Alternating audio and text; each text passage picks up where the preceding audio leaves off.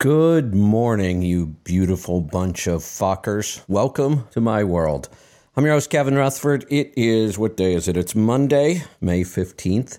We are here live. It is a free-for-all today. We have no theme. We have no guest. All up to you and what you want to talk about today. I have a couple things I'm going to start with, nothing major.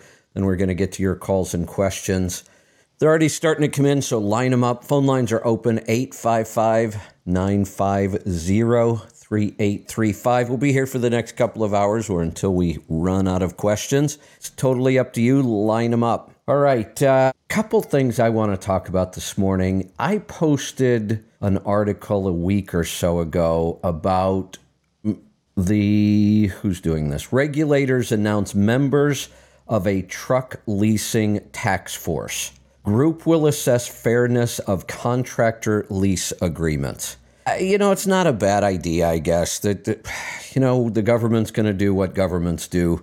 Here's the interesting thing, though. I posted it because I looked at the members of this task force, and for the most part, it makes sense. There were two I didn't really agree with. One, you could make an argument why they're there. The other one, I just don't get at all. And now I saw the article again today, and they've changed something. So here's the group.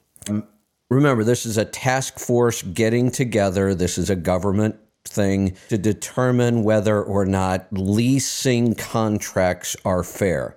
Now, I don't believe we're at all looking at lease purchase programs here. So to try to straighten this up, if you're looking at a lease purchase program, there are actually two contracts, and they could both be referred to as lease agreements. It's very confusing because if you don't own a truck and you're going to get a truck from, technically it's going to be a third-party provider, but more than likely it's owned by the same trucking company you're leasing to. That's the most common setup for lease purchase. So you would have to sign a lease purchase agreement so that then you have a truck. You don't own it. You have control of a truck that now you can then lease to the trucking company. That's why there are two lease agreements in a lease purchase program, and people get confused about that. We're going to set the lease purchase of the truck or the equipment aside right now. That's not what we're talking about. Whether you went through a lease purchase program or you own your own truck, we're talking about the other lease agreement, the one that lays out how you are going to provide trucking services to this carrier. That's the lease agreement we're talking about. This task force is going to determine whether they're fair or not. I've talked about a story I worked with. There's a law firm, Scopolitis, Feary, that I can never remember all the names. I actually know Greg Feary, one of the originating partners, and I've talked to him about this many times. And I've told this story. I met him, I was at a conference, and he walked up on stage and said, "I'm here to tell you whether or not your lease agreement, the contract we're talking about, will protect you in court." That's all he cared about. Will it protect you in court? That's all attorneys care about. That's their job. And it was kind of funny because he took out a big postal scale and he set it on the table and he started putting lease agreements on it and saying, nope, throwing that one away. And then he had this big thick one and he set it on there and he said, good. So what he was saying in essence is this is a CYA. We're going to cover your ass on everything we can think of by writing it all into this contract. That's where we are today. I'll tell you why we're there. We are there because of groups suing carriers over their lease purchase agreements. Many of you will remember, I know I have a lot of old owner-operators here like myself, you will remember 1- and 2-page lease agreements. That's what they were like when I got into the business. They were 1 or 2 pages. It was pretty simple. I liked it. I could even read them and for the most part understand what was going on. The lease agreements I see today are just insane. They're just loaded with a bunch of legal mumbo jumbo. Nothing about this task force is going to improve anything, but like I said, this is what the government does. Now let's look at the people that are on it. For the most part, it made sense. So Tamara Brock, she's from Brock Logistics and Lewis Logistics. Makes sense. They're a company that probably has a lease purchase agreement. They have some say in this. Paul Cullen, the Cullen Law Firm. Yeah, these are contracts. We need some attorneys here, no doubt. Troy Hawkins, TTOH Consulting and Logistics. Consulting and Logistics. That makes sense. Jim Jefferson, OOIDA. Yeah, makes sense.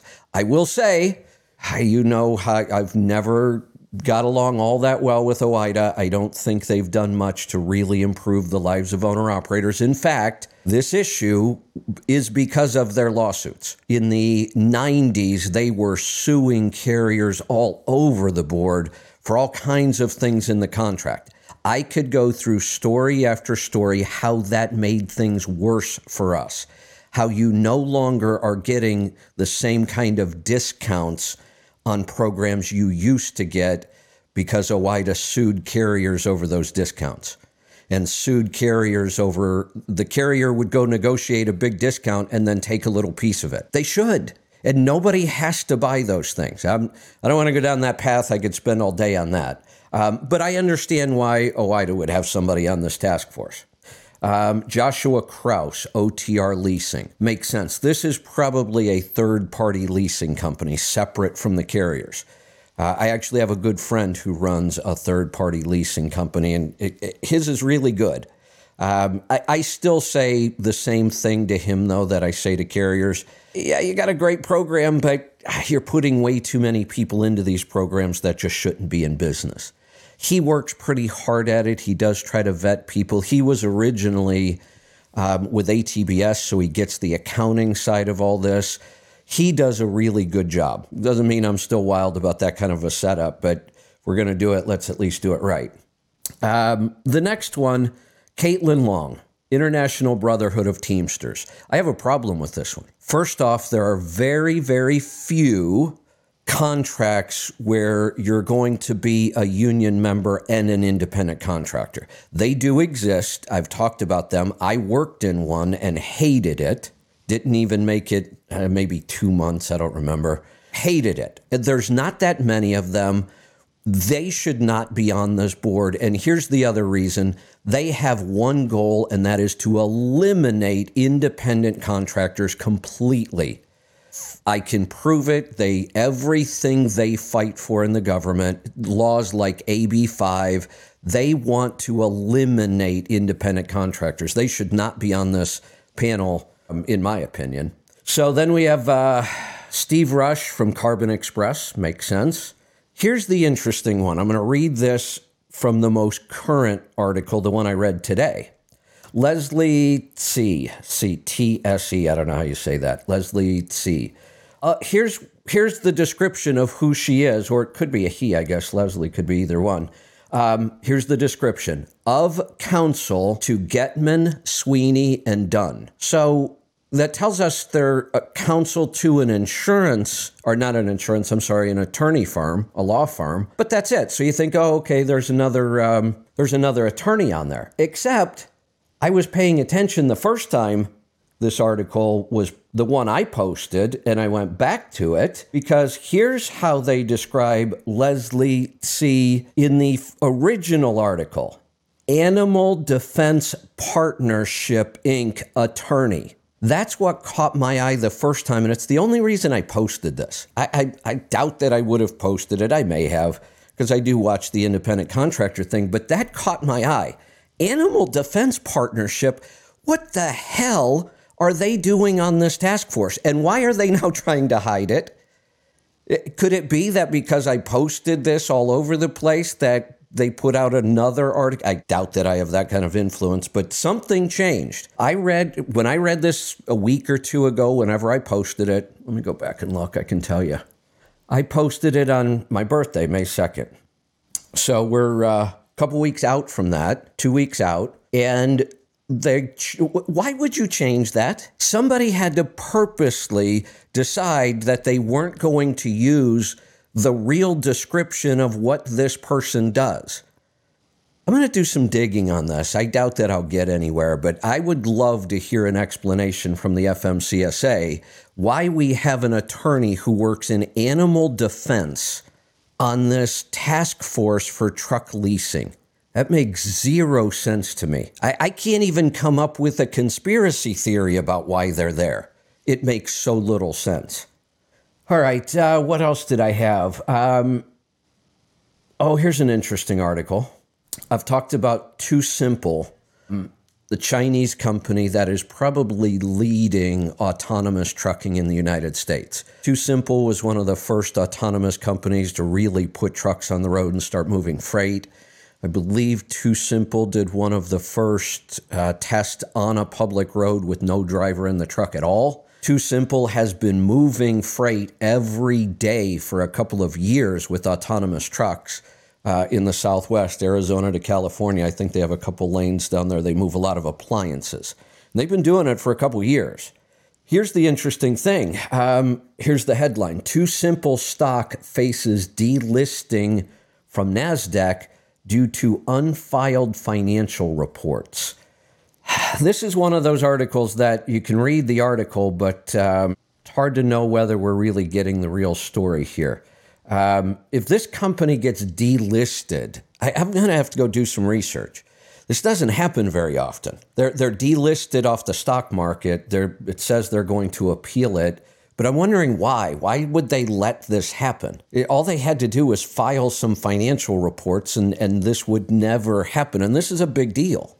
This could take a company down. I'm wondering why they would allow this to happen unless they're really struggling, which might not be a bad thing. I don't like the fact that we've got Chinese companies over here leading autonomous trucking in the United States. Honestly, I wish we wouldn't allow it. I wish our government would just say, no, you're not going to do that. But our government has no balls, so that's not going to happen. All right, let me see if I had anything else. All right, well, nothing important. I can come back to it later if we need to. Let's get to some phone calls. Let's get started in Mississippi this morning. Howdy. Howdy. What's on your mind today? The road check that's coming up this week. Yes. All the people that are taking the week off because they're scared of getting inspected and they're going to go to work next week, I hope you get inspected next week because the result will be the same. If your truck ain't right, your truck ain't right. Exactly. Yeah. And why not?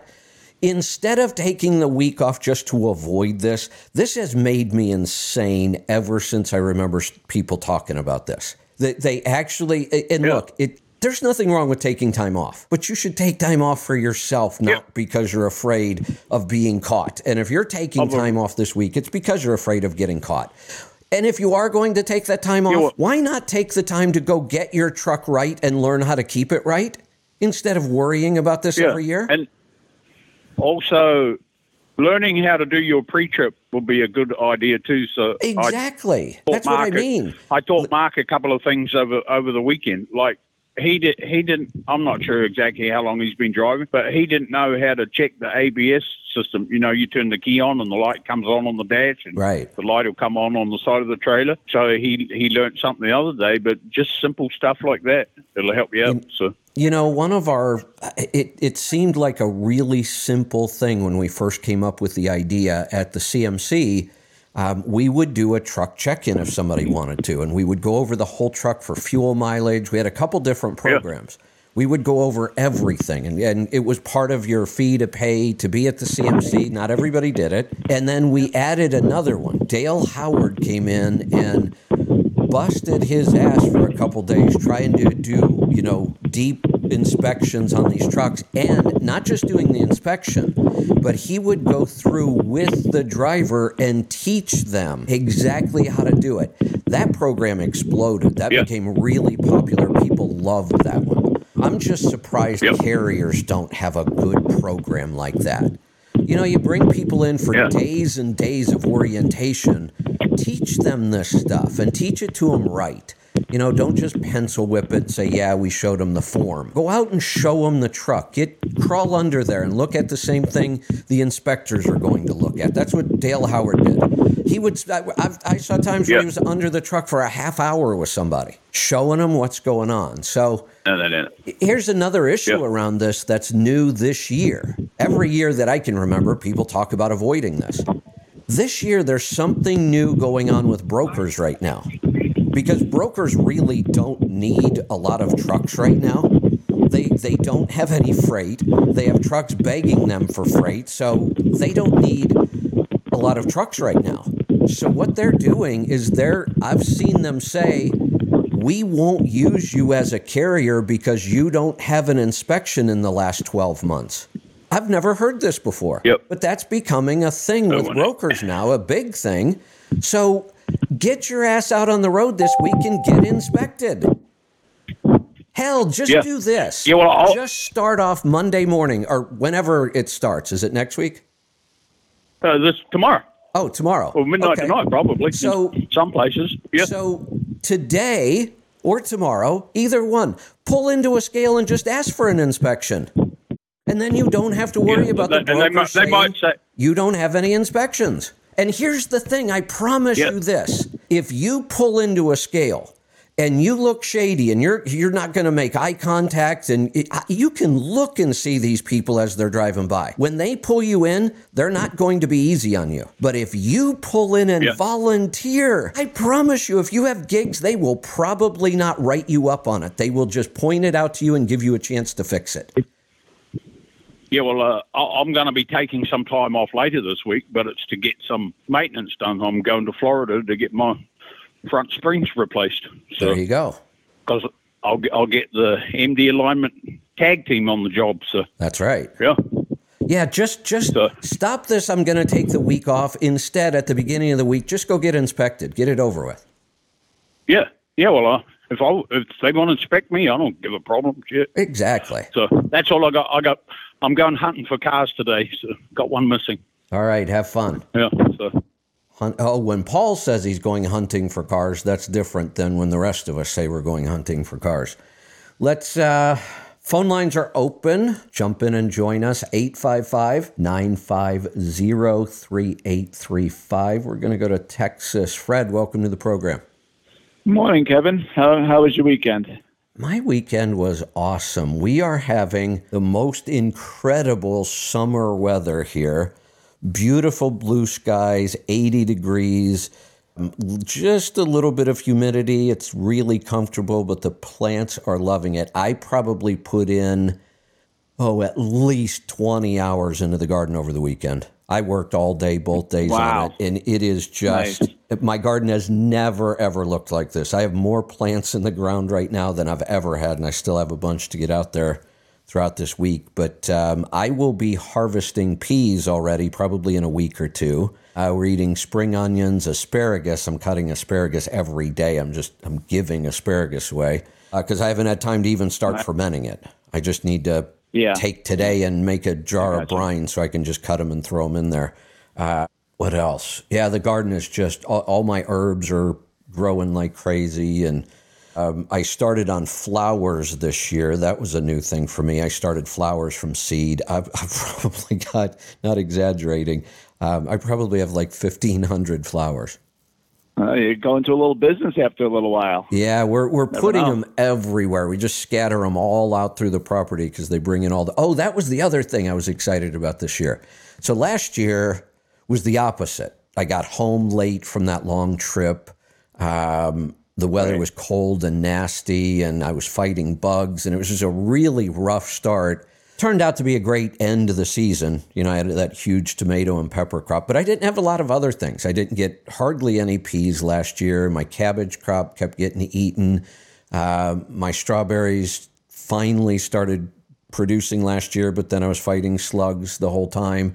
So it was a really rough start. This year, it's the opposite. I've got this really good start. And the other thing last year, when things did start blooming in the spring, nothing was setting. And that's an indicator you don't have any pollinators. You can have a super healthy plant that puts out all kinds of blooms, but if something doesn't pollinate it, you're not going to get any fruit or vegetables or anything or flowers.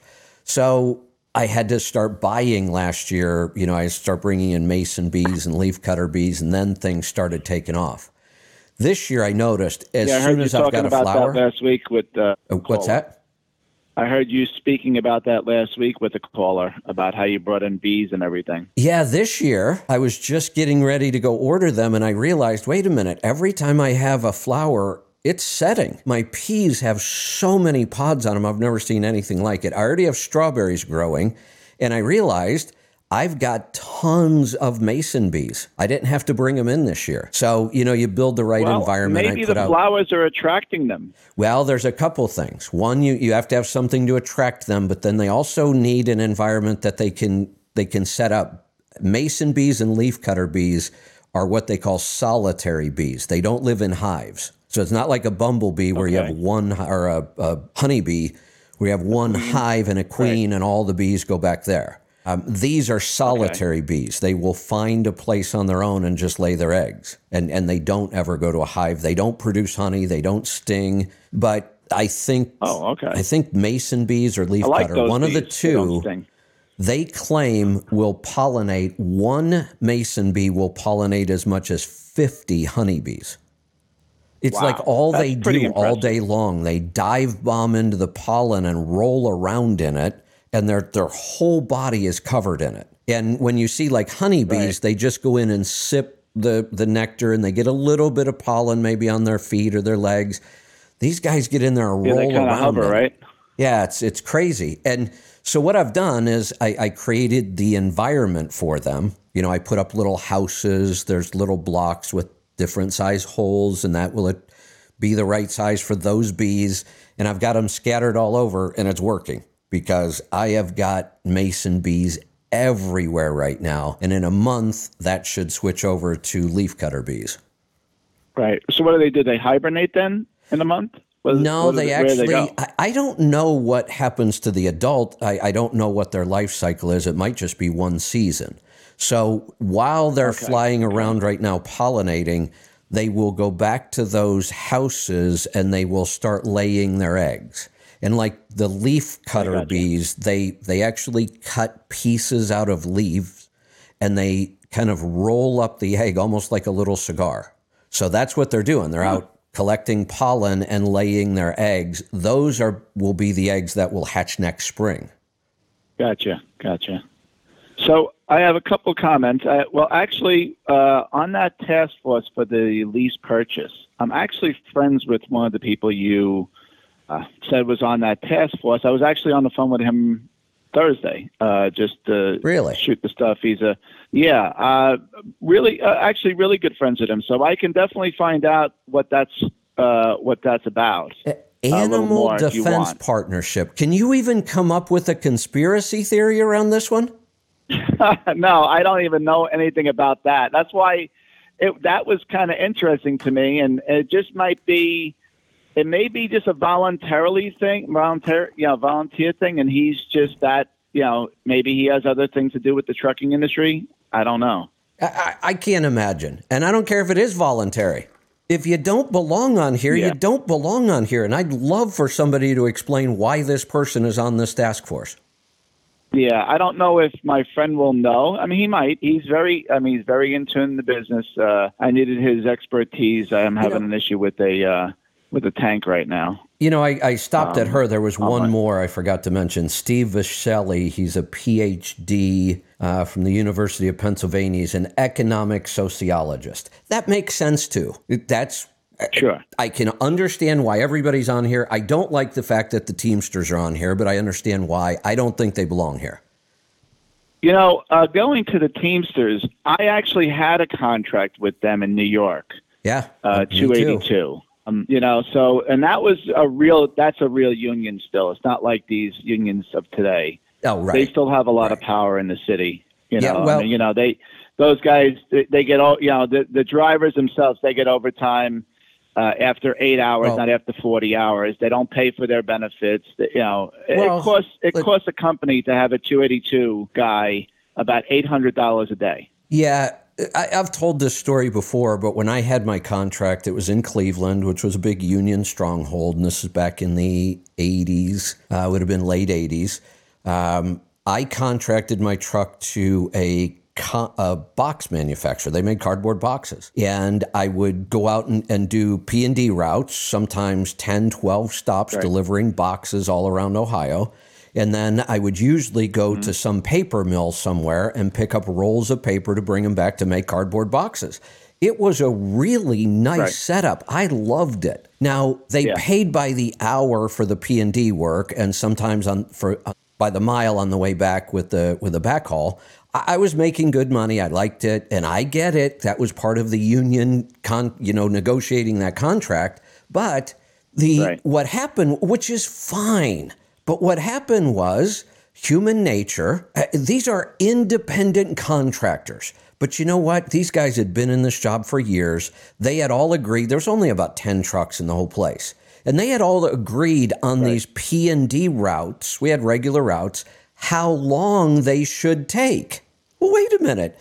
No, it should take as long as it takes me when I'm working hard, not some set. So I started noticing about the second or third week, guys started talking to me and they're saying, hey, that 12 stop you did the other day, that's a 9-hour run.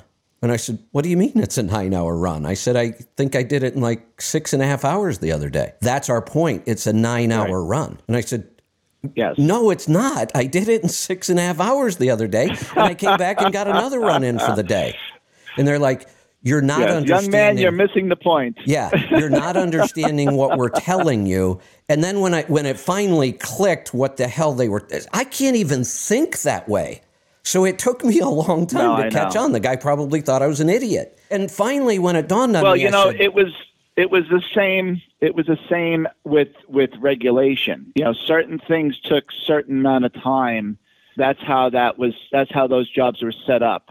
And you didn't come into a shop and buck the system, pretty much. That's kind of what they were telling you. Yeah, and I finally figured that out, and then I had a decision to make.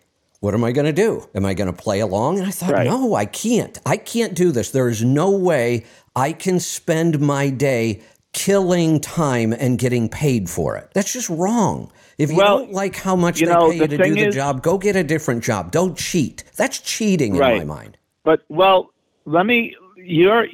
see, now we're talking about apples and oranges, because that was the time of the industry where we were just coming off regulation, where things were kind of just set in its way. So you were the new breed, like I was the new breed that came in, that we were hustling and making as much as we can make on a job. And, so we weren't really brought up in that system per se, working in that system. We were around that system because our fathers did work at that time, but we really weren't.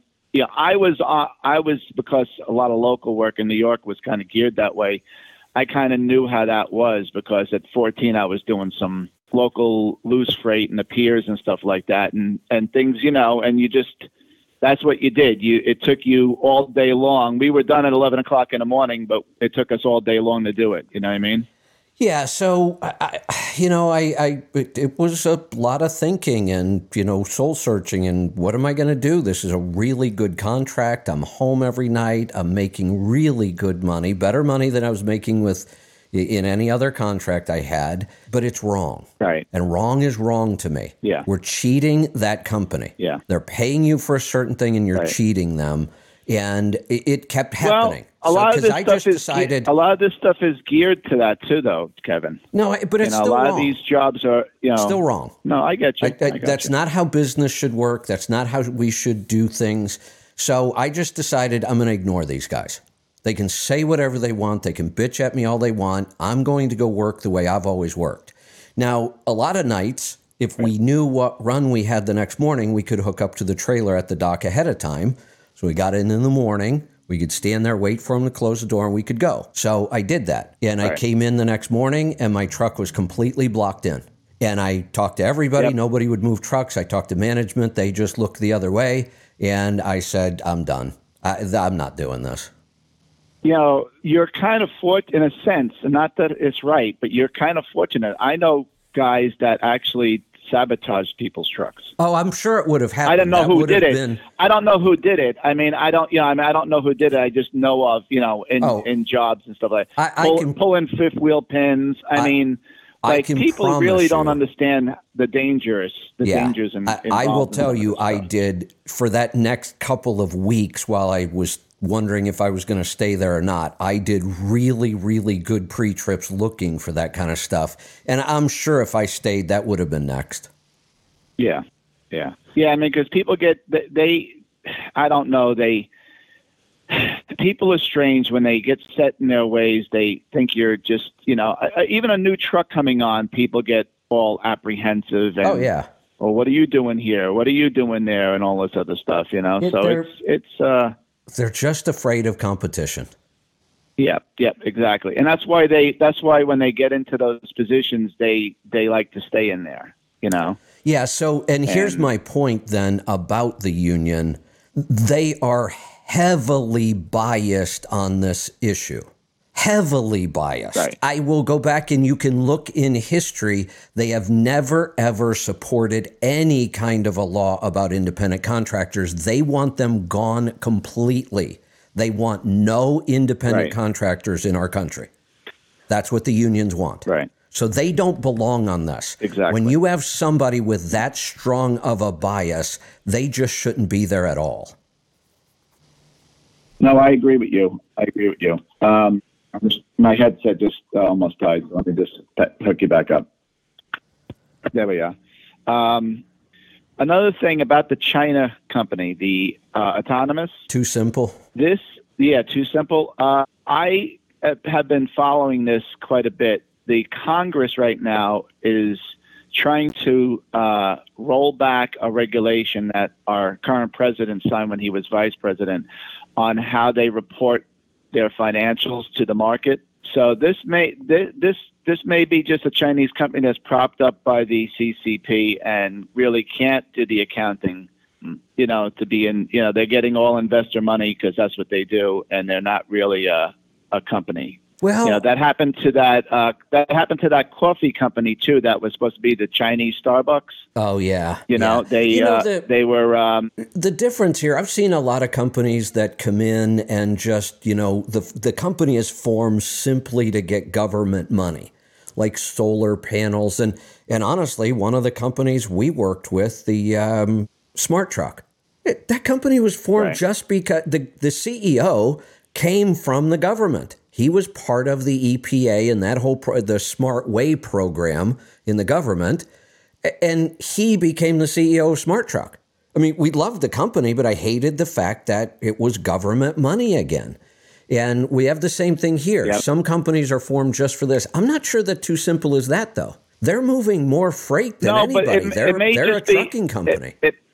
No, I got you. I don't know either. I don't know really much about them per se, but I mean, a lot of times there's other motives, investor money, getting capital, and just funneling it back to, I'm afraid, wherever they got it. I agree with you that there's another motive here. I'm afraid that it's just China's way of getting into our autonomous trucking here, and we shouldn't allow that.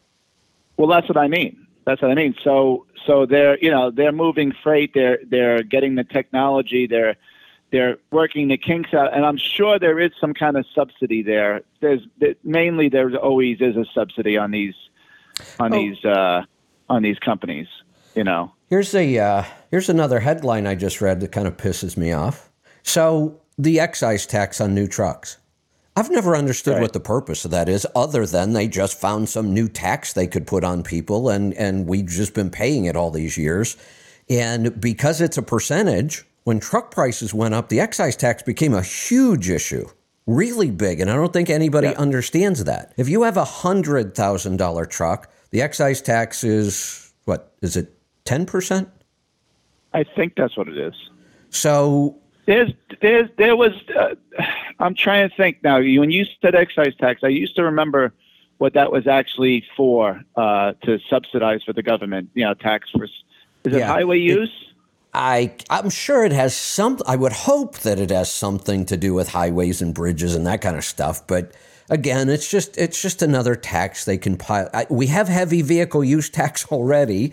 We have mileage tax already. We have fuel tax already. The hell is this excise tax for? But the problem is it's an unfair tax because it's a percentage. So if the government is saying every time you buy a new truck, and let's say prices were $100,000, just for an easy number, every time you buy a new truck, we need $10,000 to fix our roads. Well, all of a sudden, trucks became $200,000. Well, nothing changed in the government. Why do they get twice as much money for this tax now?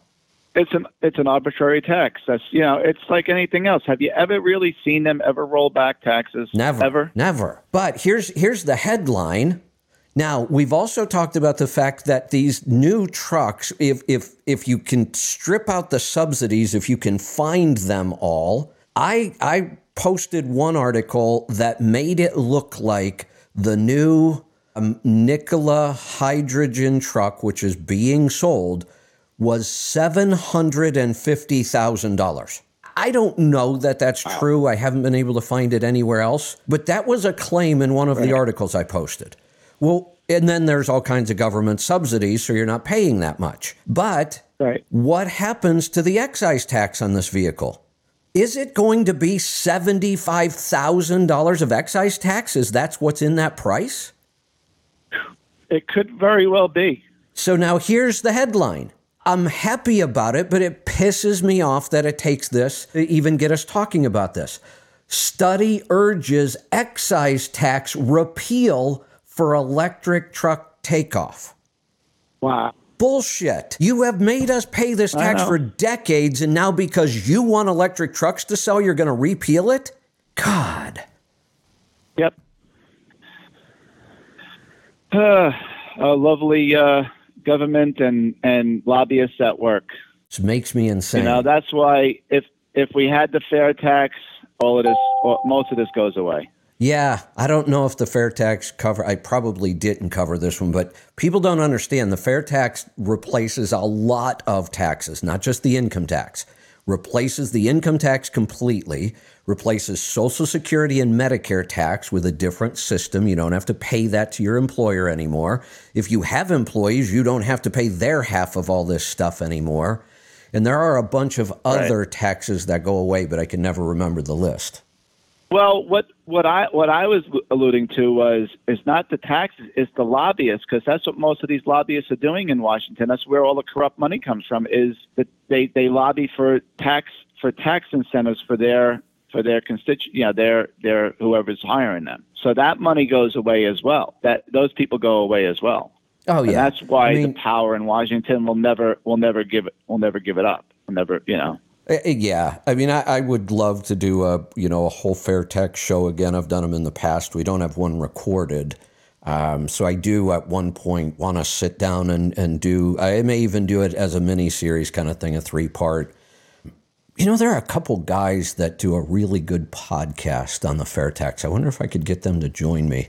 Maybe we'll do that. Maybe we'll just record it so it's there. That would be a good idea. Yeah. I kind of hate to take time out of a show to do it because in our current environment, there is zero chance we're going to pass it. We were getting closer every year, and the political environment has changed so much. We're nowhere near passing that. Yeah, there are more people with this wave like Brian Donaldson, Donald is that his name? The Florida congressman. He is for that. Some of the people that came in under the quote unquote MAGA wave are trying. They actually put that in there. Chip Roy from Texas.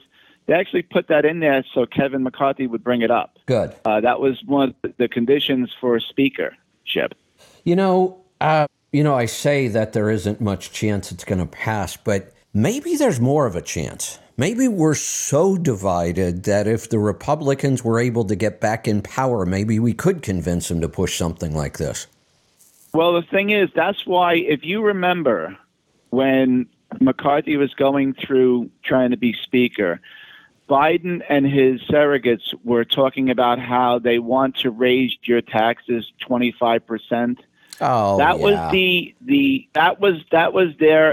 their way of trying to deceive people on the 25% sales tax that would overturn all other taxes. Unbelievable. You're not right. Yeah, but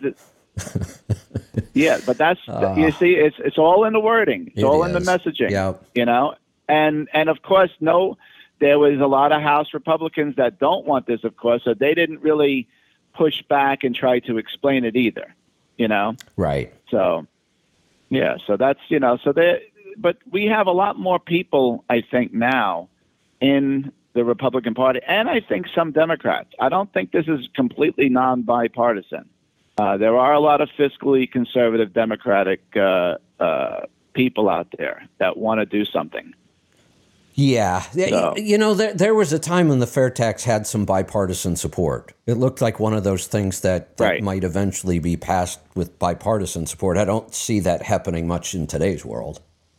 No. I mean, because you got all of these old dinosaurs still controlling the party, and they're not going to let anything happen. Mitch McConnell is a shill for China, so we're not going to see any real big reforms on that front until he's gone. Yeah. And it's just that's why I really dislike both parties. It truly is a swamp. Yep. And you got a guy like Trump. Maybe his heart was in the right place, but he didn't realize how big the swamp was And how powerful it is on both sides. Yeah.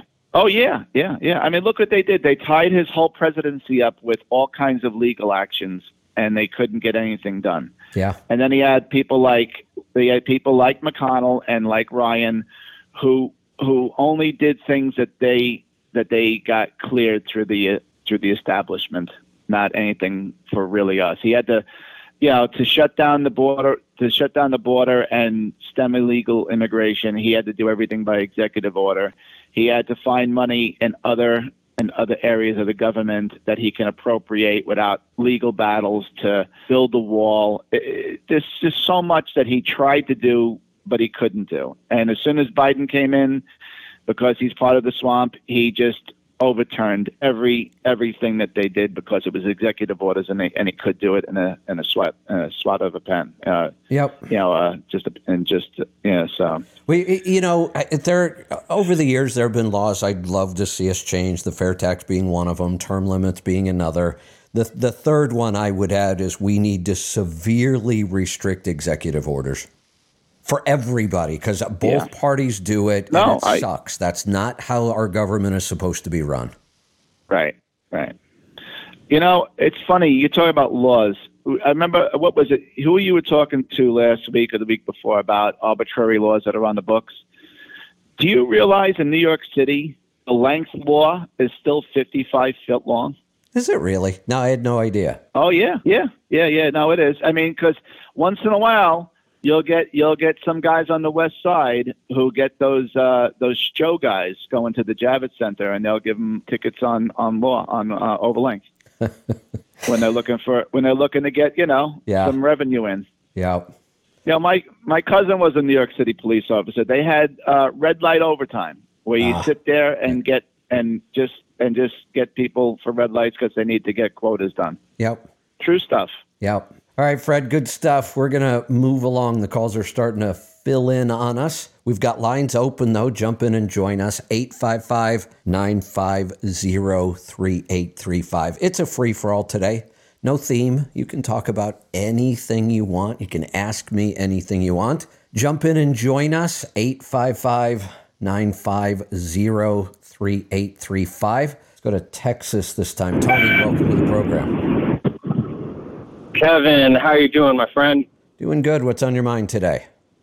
You were talking about mental energy the other day when I called from Washington, and it just seems like it was screaming out for me to talk about chess that day because I play a lot of chess, and I think we've got a lot of chess players in listening to this radio. A lot of veterans, but it's never talked about on this radio. Have you ever played? I started to take up chess, I think I was in junior high, and I played a little bit through my freshman year in high school, and I absolutely loved it. I really did. I wasn't any good just because I hadn't played enough yet to get really good, but I was starting to figure out some strategies. I think I would absolutely love chess. I just never found any place to fit it in.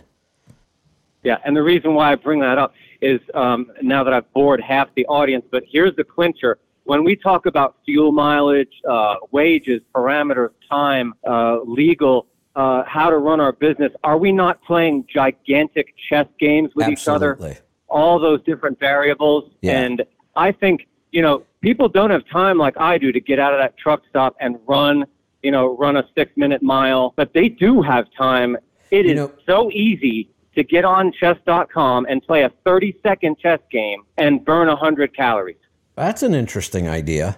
Never even thought about that's possible now. You don't even need somebody else to play, so you just play a couple minutes here and there. I may start doing that again. Here's the thing for me. I don't like games most of the time. I don't like card games. I don't like, and here's the other thing about games for me. The less, how do I want to say this? The more the game is just pure chance, the less I like it. I hate games that are mostly just pure chance. It's just a game like Uno, for example. Yeah, I know somebody out there is going to say, no, I'm a master Uno player. Yeah, but most people aren't. Yeah, right. Most people play card games, and it's just pure chance. I mean, even people who are playing poker really aren't, using real deep poker strategies. I know you can, and I know you can count cards, but most people don't. And I'm not going to start counting cards to play cards with friends, because that would be dumb. So I just don't play a lot of games like that. Chess, though, it's almost impossible to play chess without learning some of the strategies. And the more you play, the more you learn the strategy. So I don't play a lot of games at all, period. But chess would be one, like I said, I was interested in it, and I really enjoy it. Yeah, you'd be the perfect person for it because you can balance so many different things in your head at the same time, and that's what you have to do in chess. There is cheating with computers now. But what's interesting about this is that they are starting to track heart rate among these grandmasters now in the candidate tournaments and the World Chess Championship. They're looking at their real-time heart rate, and you would not believe what happens in some of these positions. You are running a marathon in some of these 6-hour chess games. I'll bet, yeah. Yeah, pretty. Hey, speaking of which, I just because I think of this topic all the time right now, have you read anything about how AI is affecting any of this? Yes, it's big in the chess world. The supercomputers have gotten a lot faster, and it's now freely admitted that no human can touch a grandmaster. I mean, a computer anymore. They used to, but now it's just that's what you don't even try. Yeah, that's what I would think. This is when you look at how chess is, like you said, there's all these factors. You're thinking the more moves you can think ahead, the better you're going to be.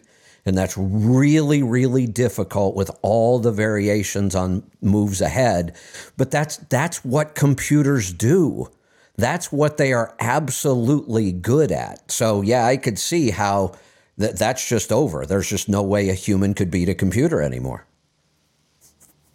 Yeah, and what's funny about this is that you would never guess which countries were represented. Do you know who was in the World Chess Championship for the top grandmaster? Guess which countries it was. Since I don't know this, my guess would be Russia, but I'm sure I'm wrong. Russia, that's correct. And just try one other. China. Ah, got him. Very good. Yeah, I won't say who won, but his name was Ding. Paul, get on chess.com. My user ID, Anthony Schubert. Paul, I want to play you a chess game, but for now, Tony, I've got all new breaks. Tony, I don't know what happened, but your sound now, it's like you're a half a mile away. Oh, you know what? Never mind. I'm hearing something else on my end. I think it's on my board. Let me fix something. I want to play Paul on chess.com. My username's Anthony Schubert. And for anyone else, it's a good idea. Just play some chess games. But I've got all breaks, all my new drums and brake pads on, not because I'm afraid of the inspection, but because I'm afraid of the hour they are going to steal from me to do the inspection. We forgot about that. Yeah, I get it, but it's part of doing business. We could be inspected on any day that you're out there. And I know this week the odds go up, but they don't go up that much. I've driven many of these weeks where I never got inspected. I mean, we still don't even come close to inspecting all the trucks on the road. So I just don't understand why you give up a week of revenue because you're afraid of this. And here's what that tells me, that every time those kind of people roll across the scale, they're nervous. Why would you stress yourself like that every day? Just fix the damn truck. Yeah, I'm a lot like your dad, for those that don't know, where I like trucks, I don't like running a business, and I am making a giant game out of this, and I lose a lot of money by making decisions like that to take vacation on that week because of the 1 hour that it's going to cost me, but that's my right. I don't lease to anybody. I can do what I want, and there's enormous freedom in that. So I run this business like the stupidest person ever, just to prove how good a business it is to be in trucking. You can be the dumbest person in the world and still survive by making some of the decisions I make. I go way back. My first couple of years, I didn't have any money. I was buying old equipment. I did most of the work myself when I could, and I didn't like it. And I was always nervous rolling across the scales. I was always worried about getting inspected. And then I got inspected once, and it was awful. I had like 6 gigs. None of them were big, a little too much play in a tie rod end, little stuff. But I had to spend a weekend fixing it all.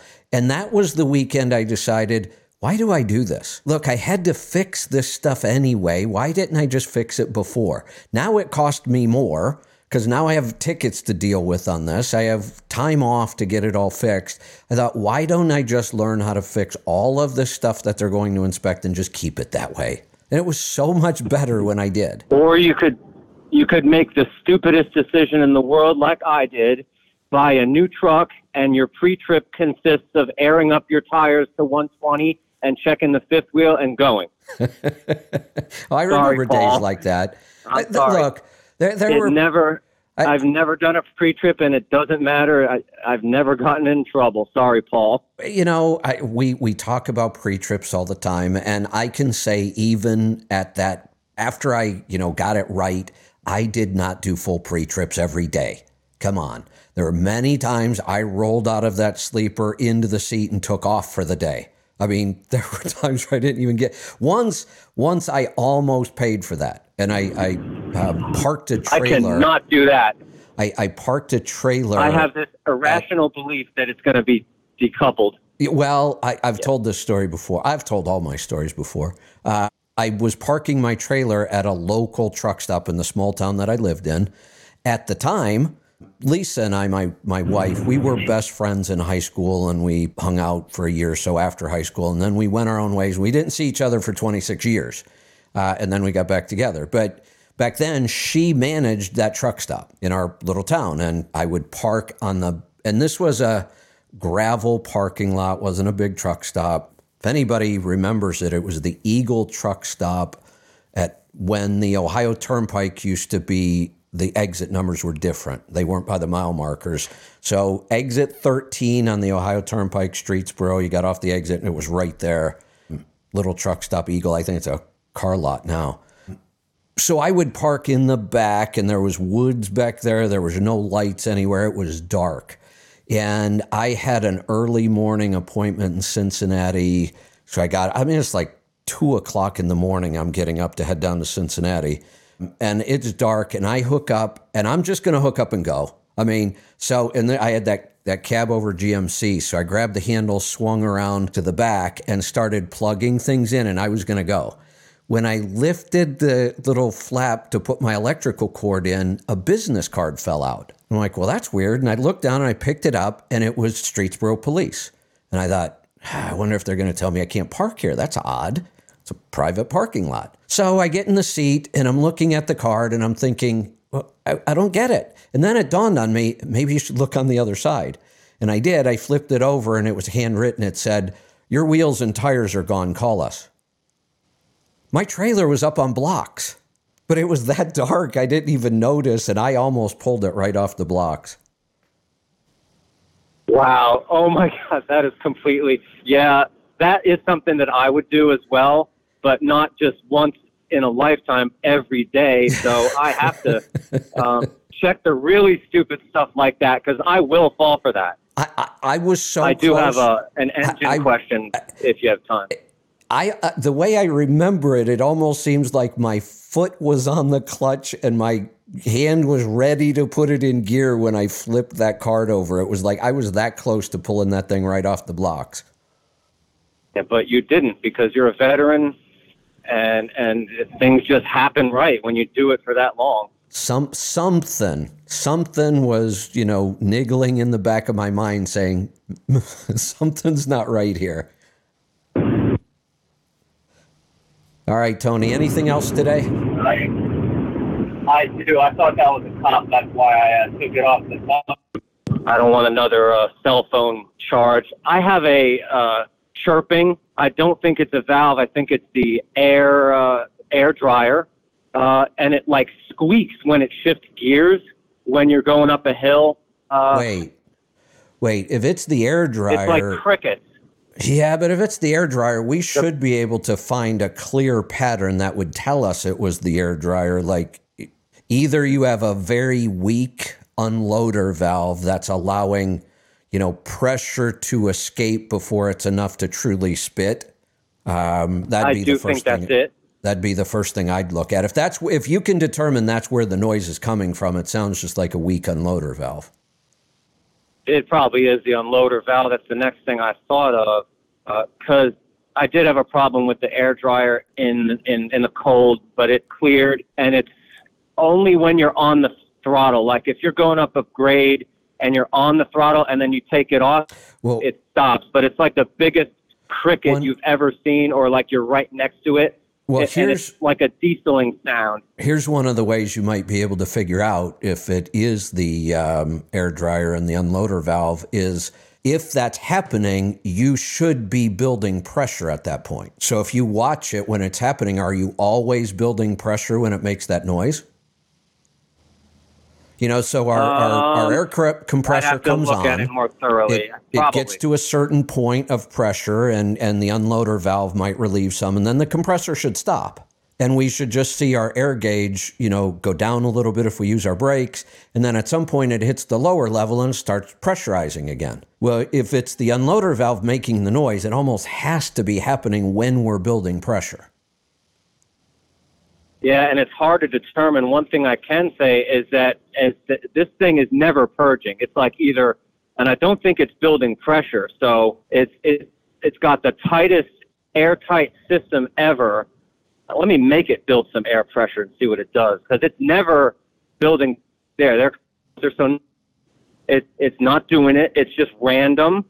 Oh, then I don't think it's the unloader valve. Or when it's trying to purge. I don't know. I don't think it's the unloader valve. I'm not sure what it is, but let's say you build up to 140 and then it drops to 120 and kicks on again. If you're hearing that noise as the pressure is dropping or maintaining, then I don't believe it's the unloader valve. Yeah, it's probably. Could it be doing it just when you're pulling a grade? Yeah, let's go to grade. It might not be the unloader valve. It'll definitely do it all the time when you're pulling a grade. So the unloader valve was an obvious choice. I mean, that one, it could certainly do this, but we just figured out how we can troubleshoot that as our first step. The tough part for me, if it's not the unloader valve, I don't even know where to start looking next. Maybe I would probably start looking around the turbo next. It sounds like here's what you might want to start correlating it with. Do you have a boost gauge?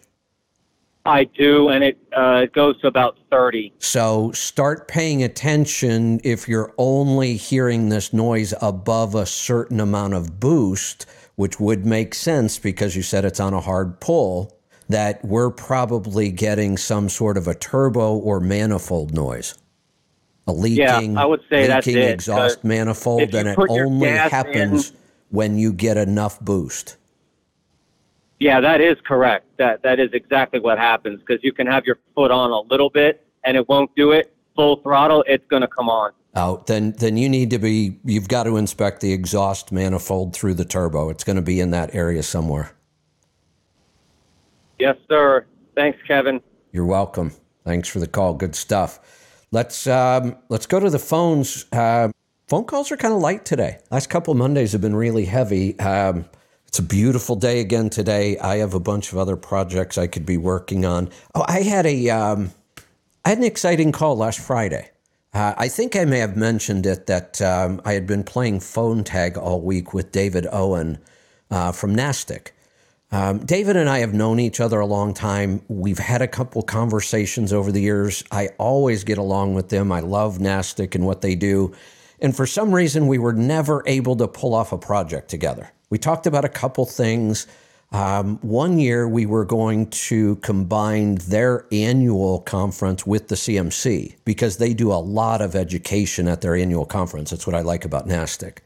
And we just couldn't make the schedule work. His was a big event. Ours was a big event. Kind of hard to combine them. So even though I don't know if there's anybody I've met in the industry really that thinks as closely as I do, or I think as closely as he does about owner-operators and very small carriers. We agree on a lot of stuff, really. And I didn't even realize how much till just Friday. We had a 2.5-hour phone conversation. I actually, when I talk on the phone, I normally walk all over the house. Sometimes I go outside. I ended up getting like 8,000 steps just during the phone conversation. We were all over the board. It was actually a really interesting call. And we are going to start working on some stuff together. We've got a couple things already I'll tell you about, and I think you can expect a lot more. David is going to join me this Thursday on the show, and he may become a regular guest. David has a podcast that he does once or twice a month, I think. He's invited me to come on his podcast, so we'll be doing that. NASTIC's annual conference is in November, I believe, the first week in November. He invited me to be a speaker at the event, and I've agreed. And I don't do a lot of speaking anymore, but this one I couldn't pass up. So we're talking about a lot of things, and I think it's going to be really good. I think NASTIC is an amazing organization. I think David's an amazing guy. Like I said, we've talked. We always get along. We just never really... I think both of us were always too busy on our own projects, even though they fit so well together. So we'll be doing more. I'm pretty excited about that. So Thursday, you can count on that. And then if you're a NASTIC member and you go to their annual conference, I'll be there. If you are a NASTIC member and you haven't been, you might want to plan this year. And if you're not a NASTIC member, you should really look at them. They have the best fuel card in the business. They have better discounts than some of the biggest fleets in the country. I don't know how he did it, but it's good stuff. And they are a professional association for small trucking companies, all the way down to one truck. And they do training. That's what associations are supposed to do. So we'll keep you informed on that. Let's get to the phones. Let's go to Florida. Pat, welcome to the program. Hi, Kevin. I got a health question. All right. The girlfriend's been diagnosed with something called BPPV. It's a vertigo, benign proximal positional vertigo. And you were talking with Sally Norton about oxalates, and you mentioned something about tubes in the ear back in the 70s. What was that about? It was very, very common through the 70s. I remember them still doing a lot in the 80s. I don't hear much about this anymore. It was common if a child was getting sick a lot of ear infections, throat infections, strep throat, that doctors had this procedure where they would go in and put tubes in somewhere. I can't explain it exactly because I didn't know anything about it. I just know that it went on a lot. Everybody that had kids was always talking about it. Yeah, my kid's getting tubes put in his ears. They would put in these drainage tubes. Well, come on, why do we need those? Something is wrong. There's nothing wrong with the human body. Our head is just fine. Why did these kids need this procedure? And it turns out it must not have been a very good procedure because I don't think they do it much anymore. Right, it disappeared. So this vertigo, I'm looking on the internet and I'm seeing some relation to oxalates and also to berberine as a potential for dissolving oxalates in the body. You used to work a lot with berberine as opposed to metformin with diabetes, but I'm hearing it's also good for dissolving kidney stones. I have never heard that berberine could potentially dissolve oxalate stones. I'm going to have to go do some, well, I'm not going to do some research. I'm just going to send an email to Sally and ask her. I've never heard that. Yeah, I think it's some recent stuff on the internet, some studies. Yeah, I'm not saying it doesn't exist. There's lots of things I haven't heard of. We use berberine quite a bit. It's one of my favorite supplements. It's a single source. I mean, it's very simple. It comes from a berry. I've bought the berries dried before, and you could just eat berries and you'd get some berberine. So I like it. It's a simple nutrient, seems to be very powerful. We know it works at lowering blood sugar. There may be some oxalate effect, but I'll send a message to Sally and ask her. Now, here's the other thing. I've been able to help a lot of people with vertigo when it's not inner ear, when it's like weak adrenals. Usually if it's inner ear, I don't know what to do. And I've never had to really deal with that many, but I'm going to go do a little digging here. This is an inner ear issue, and it is possible that it's oxalates causing this. Right. Well, what I'm hearing is there's a fluid that all circulates around the inner ear on the semicircular canals, which is sort of like a gyroscope in your head. And there's a fluid that floats on the hairs, and if you get too much, and there is actually some oxalates that float in that fluid and stimulate the hairs, and that's what determines your balance. And if you get too much oxalate accumulation there, there's too much weight in the hairs, and it's not giving the proper signals. That makes sense, and that seems like a really logical explanation. If that's the case, then we want to manage our oxalate load. We don't want to eliminate oxalates completely.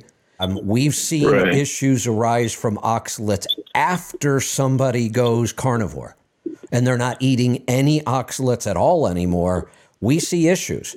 At that point, the body says, look, there's no new oxalates coming in. Let's start dumping the stuff that we've stored for years. And it's the dumping of the oxalates that can cause a lot of these issues. So Sally actually recommends trying to manage your oxalate load at about 250 milligrams a day, so the body can start clearing some oxalates, but not usually enough to cause these kind of problems. Yeah, well, like you, I think with chocolate or stuff, we sort of ended up picking up some healthier habits, which turn out to be not so healthy, which is basically Sally's story. I think curcumin we've been using a lot of, and that's high in oxalates, right? You know, that was one I never really... dark chocolates. I never really got into the curcumin turmeric thing, maybe a little bit in the very beginning, and I realized I see no benefit from taking a bunch of curcumin like everybody said. It's such a powerful anti-inflammatory. Well, maybe it is. It's got other issues that we know of, like the oxalates. And if you've got a really clean diet, you don't need that anyway. Why would I need a powerful anti-inflammatory when my diet is anti-inflammatory? Yeah, I got you. Well, also with chocolates and what are the other things? Yeah. Kale, I think she was eating. Yeah, I definitely found out many of my favorite foods are high in oxalates. I love growing beets and eating them fresh in the summertime. I got to watch that. I love dark chocolate. I love, we use almonds a lot. All the time. Yeah, it's... So, but you know what? It's like everything else. It seemed overwhelming in the beginning. Now it's no big deal. I don't even think about it. I know what high oxalate foods are. I know about how much I can eat of them every day, and I know how to balance them out. It's not that big of a deal anymore. I'll send you a link to see what I saw on berberine and dissolving kidney stones in the tubules. And I was just trying to, play concentration and connect the dots and figure if it does it there in the kidneys, maybe it can help dissolve it in the bloodstream and, in your ear. That's we need more of that. I tell people all the time, test this stuff on your own. Figure it out. We can all learn from this kind of stuff. All right. If you hear anything from Sally, I'll be listening. All right. Will do. All right, phones are just kind of dribbling in a call at a time, so if we run out of them, I'm going to quit for the day. I have a lot of other stuff I could get onto, but I'd be happy to stay here and take your calls, so line them up. Let's go to Kansas. Hold on. Oh, I see. I was trying to take that call and, it was being screened and now it's gone. I don't know if I did that. I don't think I did. Morgan, if that call dropped, it may have been me. Not sure. And that's going to do it for our calls. So take a quick look over my notes today to see if there was something else I wanted to talk about. Let's see. What did I have in my notes today? We talked about the excise tax, talked about the FMCSA panel. I'd like to find out why we have basically a PETA member on there, kind of what it sounds like anyway. Calls now are starting to come in. So looks like everybody woke up and they're starting to call in, so I'll hang out here for a bit. We're screening one right now, so I'm kind of looking through my other notes. Actually, I wasn't all that well prepared today. I have a lot of notes from last week. I just don't remember some of the topics I wanted to talk about. And I am sticking with my no news at all on the weekends, none, and minimal during the week. Just checking in maybe once in the morning, once at night, quick check, see if there's any major stories I need to be aware of. And then on the weekends, I don't even look. And I'm loving it. So my opens may not be as long. But boy, calls are piling up now. I better get to them. Oh, I'm waiting. You still have to screen them. Yeah, calls are coming in now, so everybody woke up. What else do I have on the board here? I'm still... I am going to be doing the Twitter Spaces this week. Wednesday will be a health space. I think we're going to do them at noon.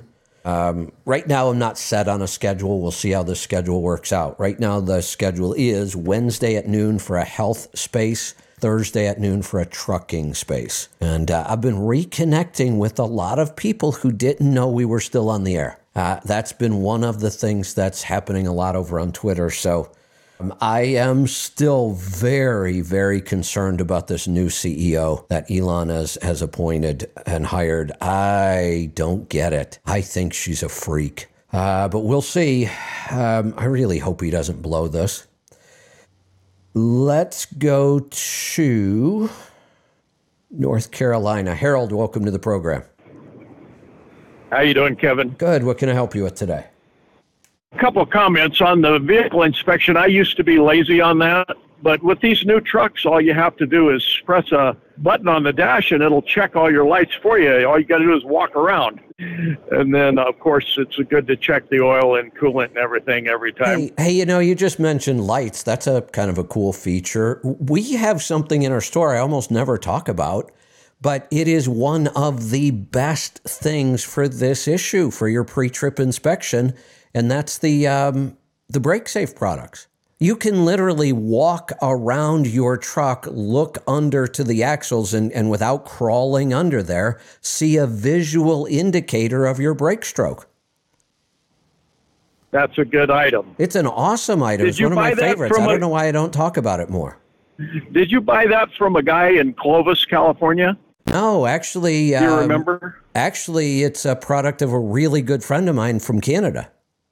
Oh, okay. A friend of mine, like a next door neighbor's son, was working on that a couple of years ago, and he used to come and test it on my brake pedal to see if it would hold it down, so you could do that. And they were trying to sell it to all the PG&E trucks there in town. No, this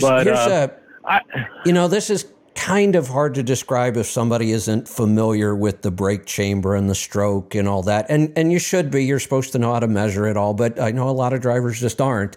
So here's what it does. You install this down on the brake stroke and the chamber. It's a pretty simple product. It goes on pretty easy. But what it does is it has a moving goal. So once I have these things installed, all I do is hit my brakes hard, a good hard brake application, and then I can get out and look, and those flags will be in a certain position on every brake, and I just look at them and go, yep, it's within stroke. That's a different product than I was thinking about. This one, he had just pressed the pedal down so you can see if your lights worked and take a look at your brakes that way. That sounds like a good product. Yeah, what you would have to do on that is I'd still have to crawl under there and mark my brake rod and then do that so I could see how far it moved away from that mark. What this does is Correct. record that stroke and then leaves that flag in that position so you can see it. That's a great idea. It's an awesome product. And here's the thing. You can buy a 3-axle kit for your truck. It's $110. Here's the other thing I will tell you. We get these reports constantly from people that use this product. It's been around for a decade plus. I've had so many people tell me the inspectors look at it and first off, they're amazed. That's a great product. And it's almost like they don't write any tickets for brake issues. They're like, well, we can see you care about your brakes. You took the time to buy this and invest in it. And they can visually see without them doing the measurements once they understand how this works. Right. I've got all disc brakes on this one, so that's a non-issue on this truck here because you don't have any brake you don't have any rods to test. Correct. Eventually, this product will be obsolete, which is fine. I love disc brakes. We should all have them. But while it's there, yes. So you can also get a 2-axle kit for the trailer, $74. So for $200 and some dollars, if you had a truck and trailer, you could have all 5 axles taken care of. Yeah, that's good. I've got a question for you on. I had a huge expense last year going towards 29 Palms out on Highway 62. August 8th last year when 500 cars got stranded in Death Valley, I was going across Highway 62 and there was flash flooding out there, and I crossed over 4 or 5 little water flows across the road, and the last one I hit a boulder and it dented the bottom of my pan and stopped my oil pump. So this is a relatively new car carrier I bought brand new and took to Pittsburgh Power in the beginning, but I had to put a new engine in it. And because I went through water, my insurance agent said it would be a fruitless claim. So I didn't pursue that. At my age, I've got to be cognizant of renewals and everything. So I bit the bullet and replaced the engine with a crate motor. It cost me total about $75,000 with the towing and the installation and all that.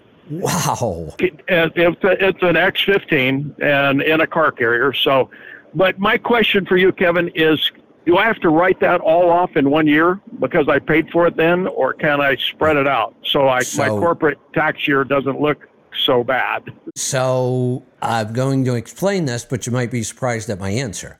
You can spread it out, and technically it has to be depreciated. So let's start there. This is a major upgrade. There's no way around this one. It's a major upgrade. It has to be depreciated.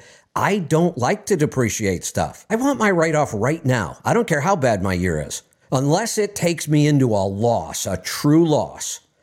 That's what it would do for my corporation. Yeah, and I hate to show the loss. Wait, hold on. I want to make sure we're right here. So you're telling me that at the end of the year, your corporation had less than $75,000 in profit? Well, I paid myself and my wife and my daughter probably about $150,000. Yeah, but so in there, we need to sit down and do a deeper dive into this, because remember, your corporation pays no tax ever. S Corp pays zero tax. All the tax flows through. So all that payroll. I've got a C Corp. I've got a C Corp. Why? Who did this? I don't know. I've had it.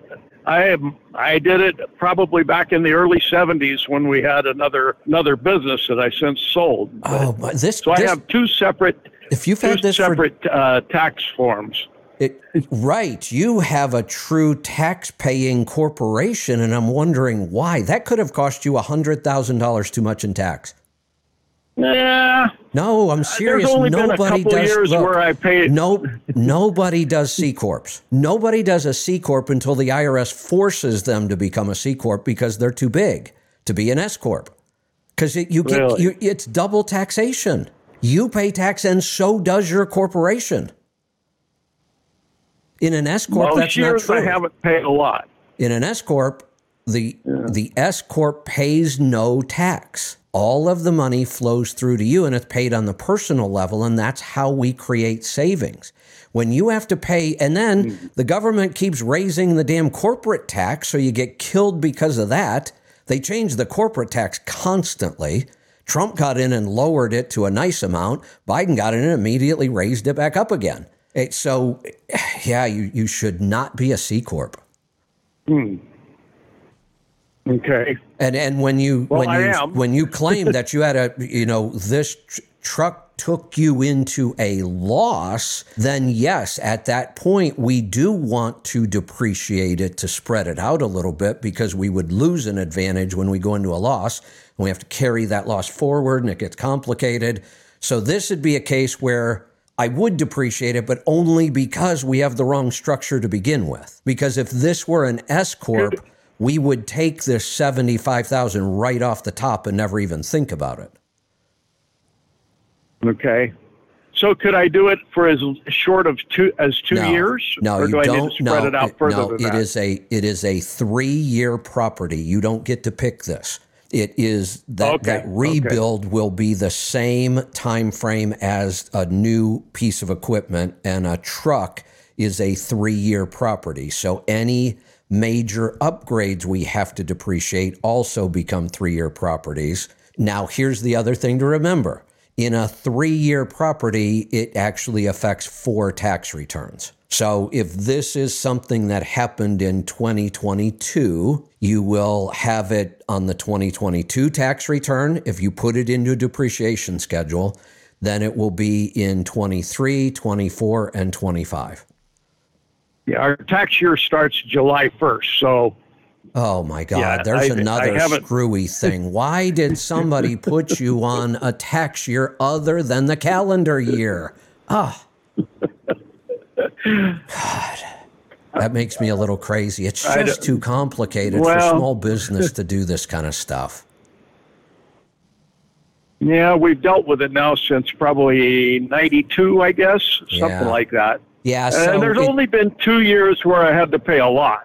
Once when I sold the other business, and then last year. But here's what you don't know. Even if you didn't pay a lot, I can tell you paid too much. You paid more than you would have with an S corp. Is it hard to switch those? Or do you have to cancel them and start over again? Yeah, I would. It's not hard. It's a pain in the ass. I hate this kind of stuff. But I would do it. I would. Now, here's the other thing I would do.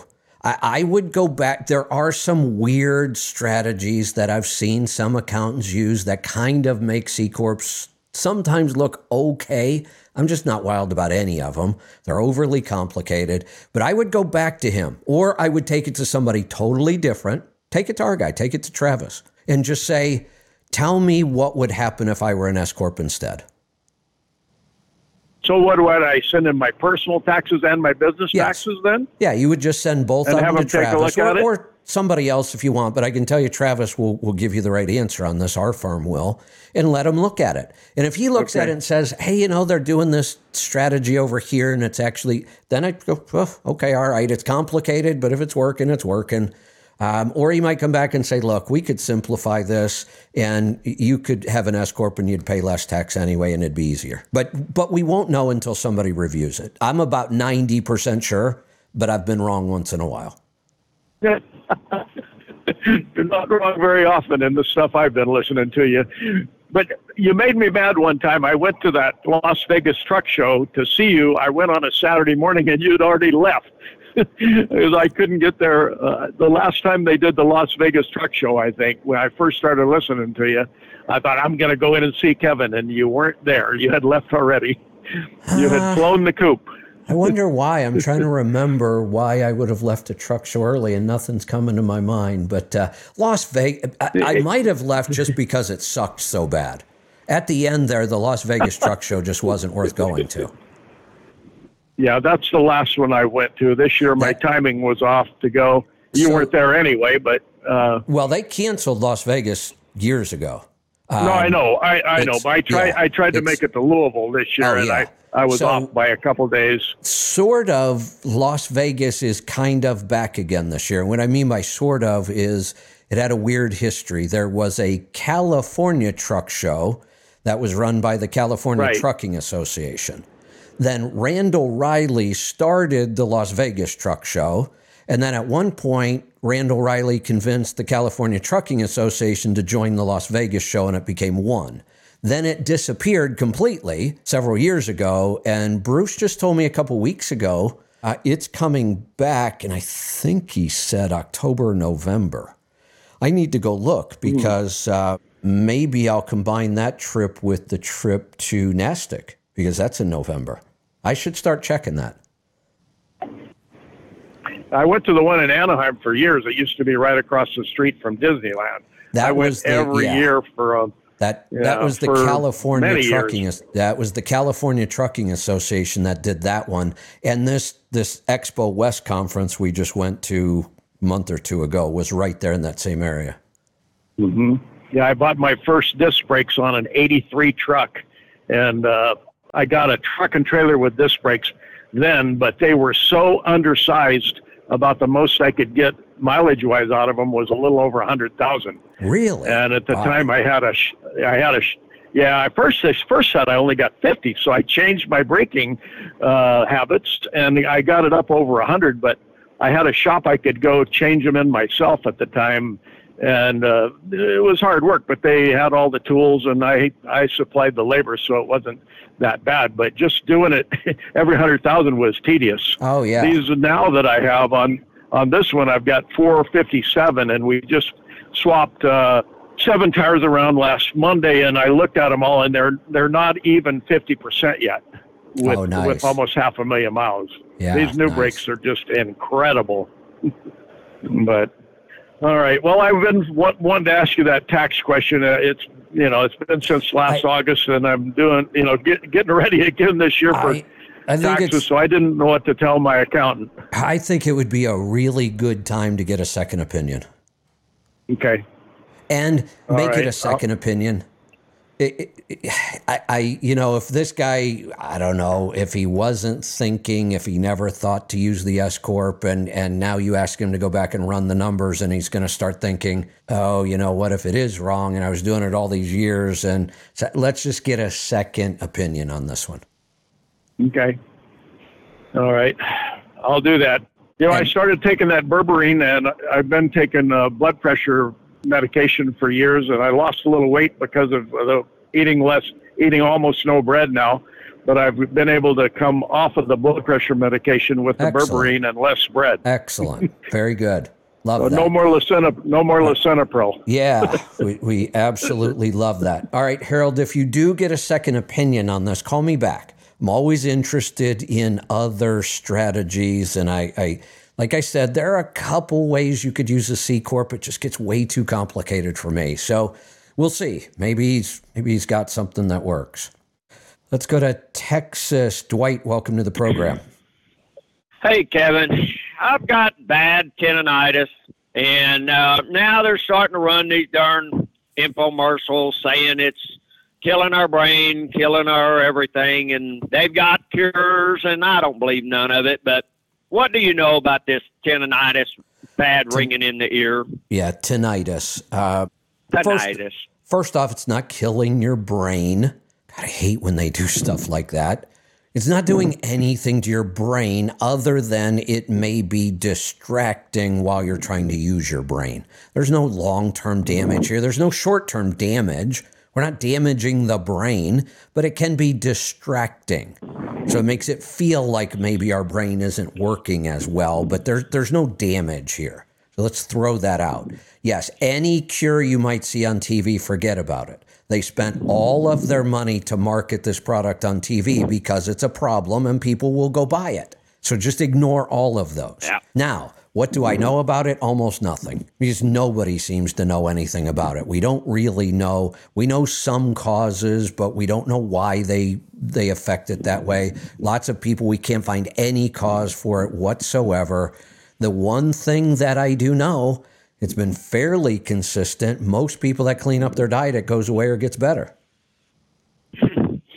Well, I've got a fairly good diet. Have a few more cheats off and on. So here's, and it does seem to go away off and on. Here's what I usually recommend to people. Pay attention to the pattern, or just get really strict on, either a keto or carnivore diet for 2 weeks and see if it goes away.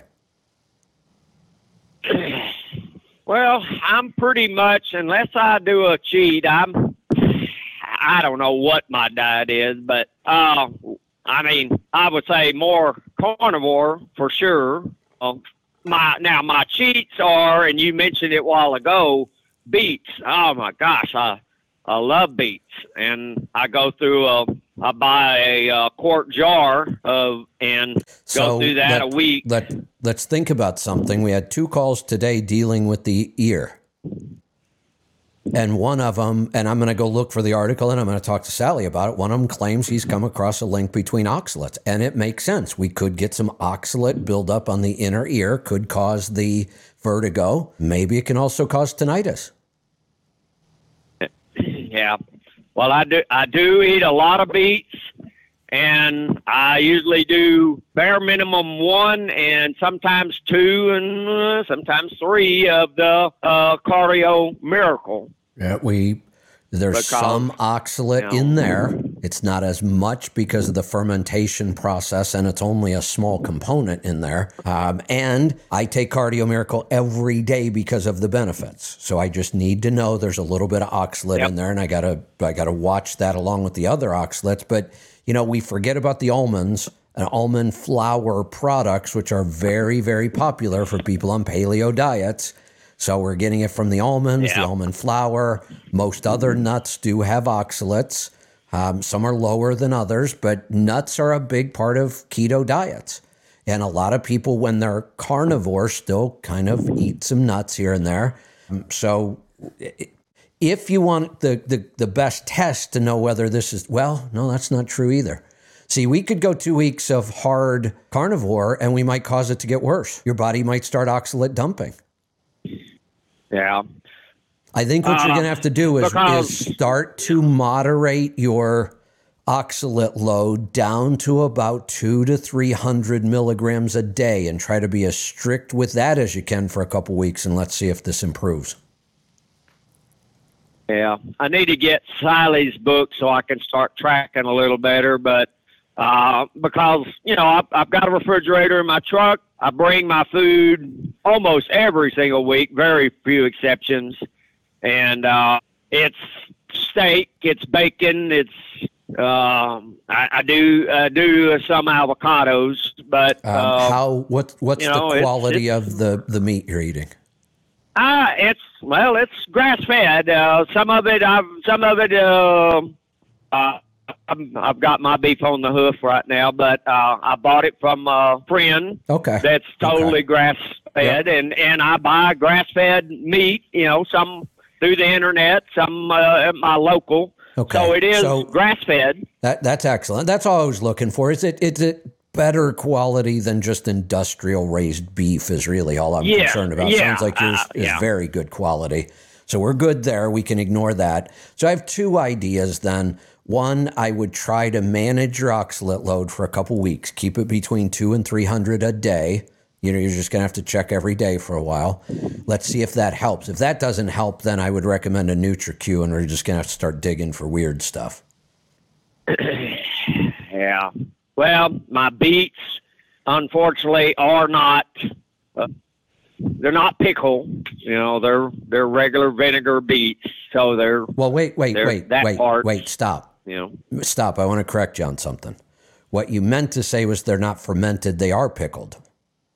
Yes, you're right. Yeah, you're right. Go. They are pickled with vinegar. Just correct. Yeah. I haven't got to the point of raising mine yet and fermenting them. I do eat a lot of fermented cabbage. I buy the refrigerated $5 cabbage. I love cabbage, and so I do that, but I can't find the pickled beets yet. You mean they're fermented there? I just beets. hadn't found them. Fermented beets. Fermented. Dang it. Yeah. That tendinitis is getting my brain. That's right. Lots of pickled beets. They're in every grocery store. Just it's harder to find fermented beets. There's no doubt about it. There's a company here in Oregon, just down the gorge from me, and I just drew a blank on their name. They actually make the beet kvass, and they make all kinds of fermented beet products, which I usually love, but now I tend to stay away from them. If I'm going to eat beets and, I'm just going to grow my own, but I've minimized it. I'm not going to be, chugging down beet kvass like I used to. The benefits from beet kvass do not outweigh the problems from the oxalates. Not for me anyway, because there's too many other high oxalate foods I really like. Yeah, and one of my favorite greens is fresh beet greens. Well, here's the thing. You should almost just eliminate greens out of your diet. I am really starting to think now you definitely have an oxalate issue. You're eating a lot of cabbage, you're eating a lot of beets, you're eating a lot of beet greens. Yeah, I'm pretty sure you've got an oxalate issue. Yeah. Now, remember, I know you said fermented cabbage. Fermented cabbage helps, but it does not make it a zero oxalate food. Yeah. I think you're probably right, because, my diet's pretty consistent, and it's pretty, and the meat part of it's pretty clean. Well, it's still, and I don't eat a lot of greens, but it's still hard for us to wrap our head around the fact that I could walk out to my garden, pick a beet that is so far beyond organic the way I raised it. You just couldn't raise a plant any better than the way I do it. It's that clean. We have a hard time wrapping our head around the fact that that thing could still be bad for us. And it can be. We just have to understand plants are really not our friends. We have to be very, very careful about how we add plants to our diet. And I'm not getting rid of them. I will always eat plants. I just can't see myself being 100% carnivore. I don't want to be. So I'll do the work to manage what plants I eat and try to keep it out of the trouble zone. But it's just hard for us to imagine that. We just think, especially if we're growing it ourselves, that has to be healthy for us because it's been pounded into our head. But it's just not. And we just have to start realizing that. Plants have issues. Yeah. Well, me and my wife have both. We've really taken out most greens and plants. I mean, it's if we do like the beet, that's just pretty much do the summer anyway, because if we don't grow them, we're not eating them. So right, and it's not that much. Yeah, same thing here. I'm going to eat a lot more plants in the summertime than I did in the wintertime. They're all going to be what I grow. They're all going to be organic, obviously, way beyond organic, but I'm also studying varieties. I found a variety of Chinese cabbage. I hate the fact that it's Chinese, but it really doesn't matter. It's just the whole China thing right now. Makes me a little crazy, but it's just another variety of cabbage, and it's much, much lower in oxalates. It grows really well here, and I like it a lot. So I've been even doing that. I've been fine. Potatoes. Normally, I grow like 8 different varieties of potatoes. This year, I thought, you know what? I'm going to find the lowest oxalate potato I can find, which seems to be what's called a red Pontiac. And it's a red-skinned, white-fleshed potato, or almost a little yellow-fleshed with red skin. It's lower in oxalates. That's all I grew today, or this year. All 10 of my potato bags this year are just red Pontiacs. Yeah. Well, I'm laughing because the Chinese cabbage, but because I'm almost that bad. I am so anti-China, and I've always been. It's long before where we're at now, but yeah, I'm gonna start calling it something else because it's not like it came from China. I mean, the plant grows here in the United States, and I'll collect my own seeds and I'll regrow it. It's just the name drives me crazy right now. But with beets. Yeah. When I'm growing my beets, I have a neighbor. I haven't seen her yet this year. She's Asian and she loves beet greens. And I told her, anytime you walk by the garden, bring a pair of shears and a bag and just take as many beet greens as you want because I'm not going to eat them. And she does. Or she did last year and the year before. She would come by and get a big old bag full of beet greens.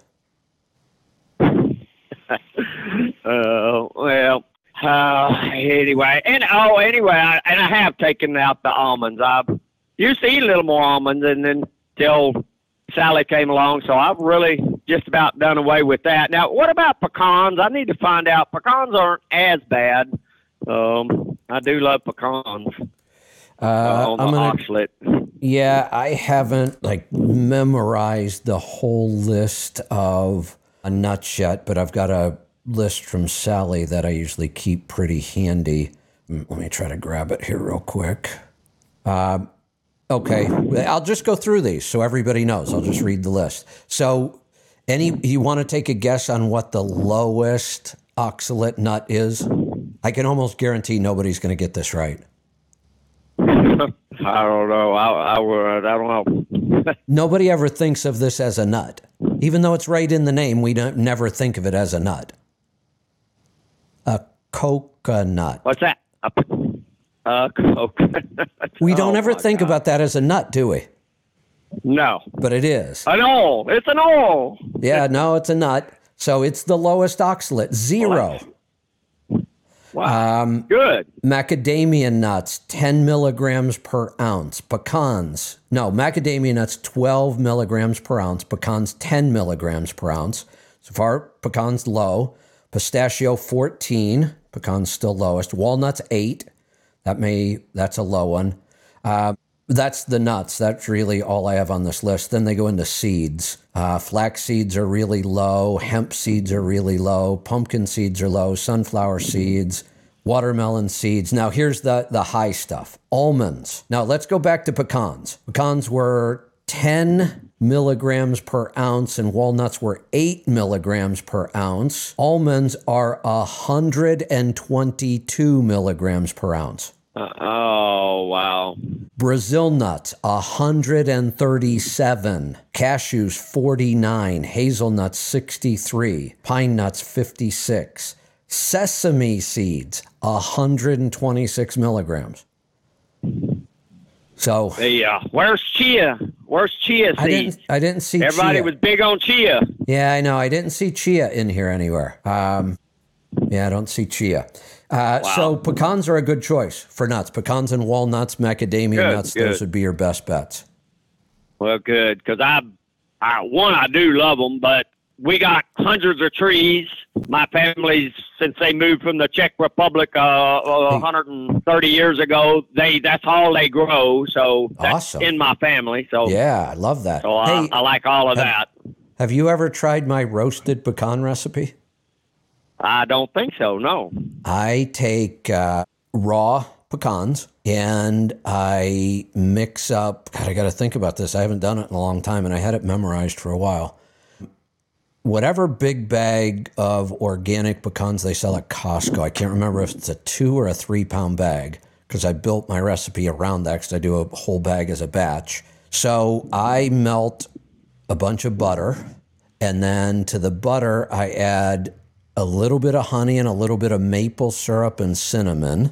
And then and that's in a big pot. And then I take the whole 2 or 3 pound bag, whatever it is, and I just coat them in that butter, cinnamon, honey, and maple syrup. And then I lay them out on sheet pans and roast them in the oven until they're almost burnt. I mean, you have to stand there and watch them. And it takes 10 or 15 minutes. And when they're really starting to get dark, I take them out. They are incredible. They're so good. Okay. Well, I have not. Yes and no. I have had that version or similar. My wife does that. It's just a different variation. Same thing. Here's the big butter. All starts with Kerrygold butter. I was just about to say there are nuts on the market that are similar. They might be covered with maple sugar or something like that. They don't use butter. Butter is the key here. Lots and lots of butter make these things amazing. Plus, you don't need as much sweetness then. So these really aren't high carb, even though I use honey and maple syrup. When you look at the amounts, and on Healthy Tribe, there's a recipe, I posted it somewhere with amounts and everything.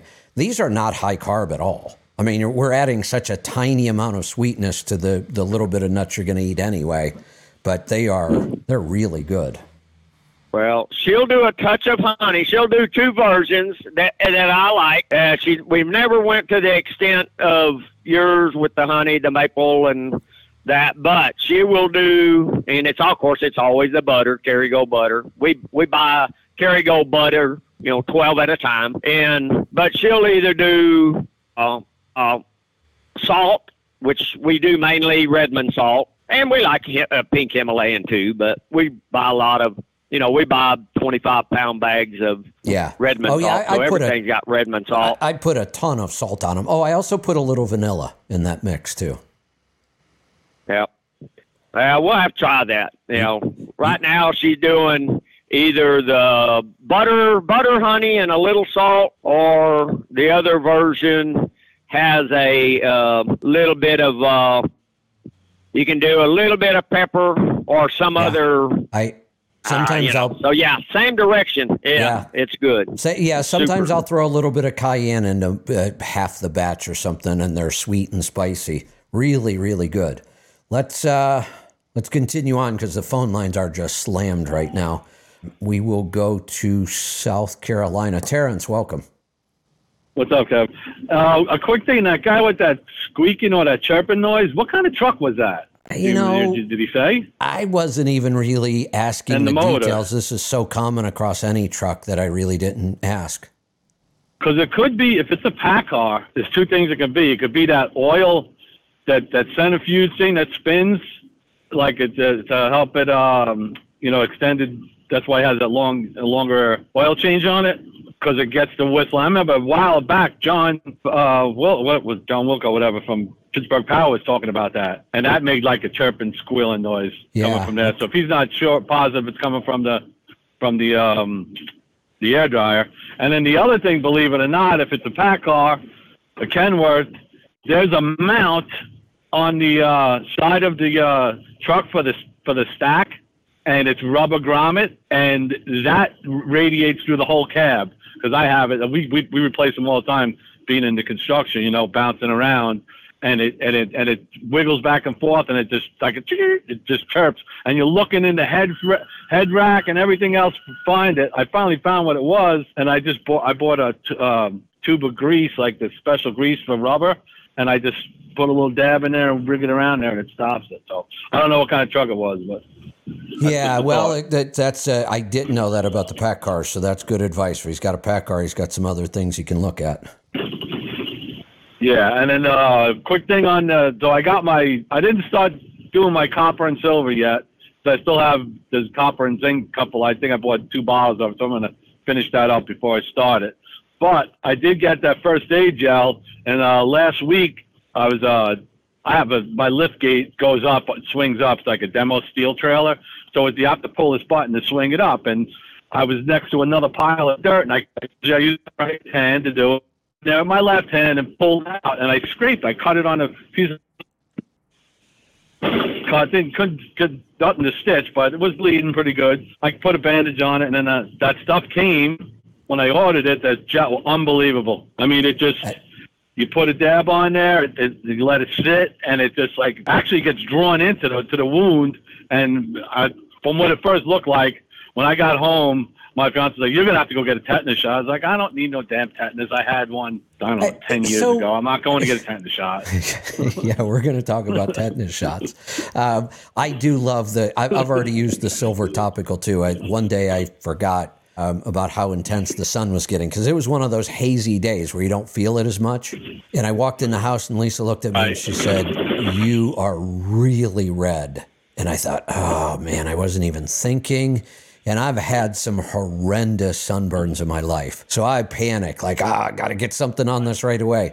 And then I could feel the sting was starting. I put silver on instantly. The other thing, amazing. I am shocked now at how I don't burn the way I used to. And it's not because of the silver. I did stay out a little too long. But I will tell you, as long as I stayed out that time, I should have had a horrendous sunburn, and I didn't. I had a little bit of discomfort. The silver took it away completely. The next day it was fine. There is a very strong nutritional component to how well we tan or burn. I have burnt my whole life. It is completely different now. Yeah, I'm the same way because I laid out like we're getting floors done and the bathroom done, so I had to move a whole bunch of stuff around and put it in the garage so they could come in and do it. Then when I was done, I was out in the yard. I was like, I'll just lay by the pool for a little bit while I took a little siesta for about 45 minutes. And I got pink. I turned pink, Right. but I was the same way, Kevin. If I went out in the sun, I would burn, and I'd hate life, but I enjoyed the sun. And then I went fishing yesterday, and it was overcast. And I even didn't get burnt, but I got browner again. So Right. There's definitely something with the nutrition, without a doubt. It's big. I would have never, ever thought that, but it really is. Hey, I got to start moving through these calls because they are piling up on me. So calls are going to be a little shorter right now. Some days when I've got time, we can BS all we want. I want to make sure I get through these calls today, though, so I'm going to move a little faster today. We're going to go to Illinois. Charlie, welcome to the program. Hello, Kevin. Good morning. What's on your mind today? I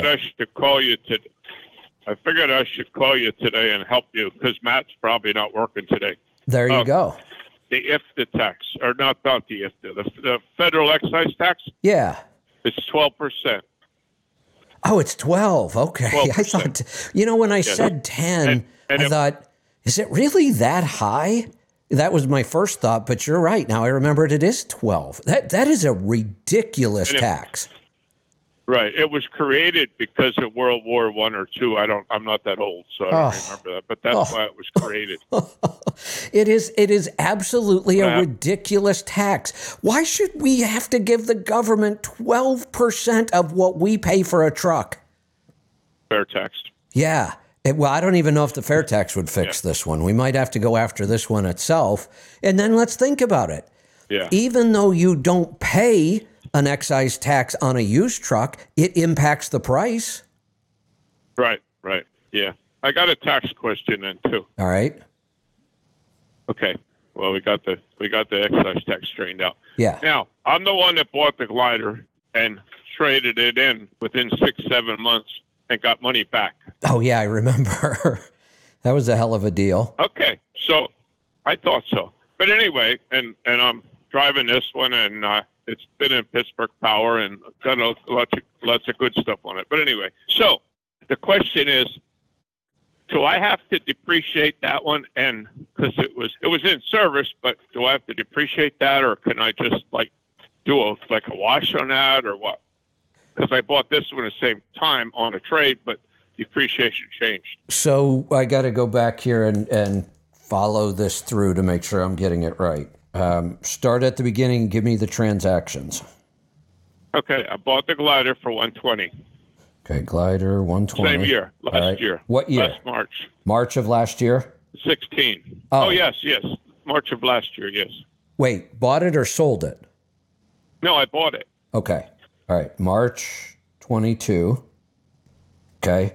What happened next? And I traded it in August, and I bought this truck, so they gave me a check back. How much was the amount that they paid you for the truck specifically?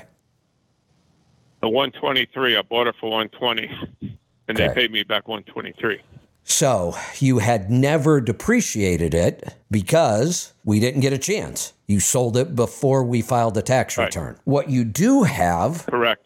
So we can skip the depreciation, don't take any. There's be no reason to take any because we just have to give it back anyway in the same year. It would just create a big paperwork mess. So just ignore depreciation on this truck, but you do have a $3,000 capital gain to report. Yeah, but I mean, there was expenses, so yeah. Well, no. I mean, there was maintenance in it, but yeah. No. That doesn't matter. You already deducted the maintenance. Or you're going to. Okay. Don't skip that. Okay. You get to deduct all the other expenses for this vehicle, and don't skip it because there's no way we could make that up. You have to take those. What we're not going to take is depreciation because we already know it's been traded. We'd have to recapture it on the same tax return. Now, if you were saying I bought it in 21, sold it in 22, I'd say take the depreciation in 21, we'll pay it back in 22. We can create a little bit of an advantage there, but if it's in the same year, there's no point. But you do have to remember you do have a capital gain to report. Yeah, okay. All right, because my accountant is super straight, almost too straight sometimes, and I'm afraid he's going to try and screw something up on this.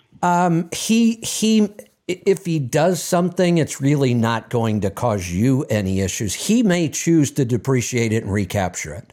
If he's really by the book kind of thing, he may think, no, I'm going to report it the way I'm supposed to. We'll take the depreciation, we'll report it and give it back, just so he's got his whole paper trail. I don't bother, but he may do that. And if he does, it's not a big deal to you.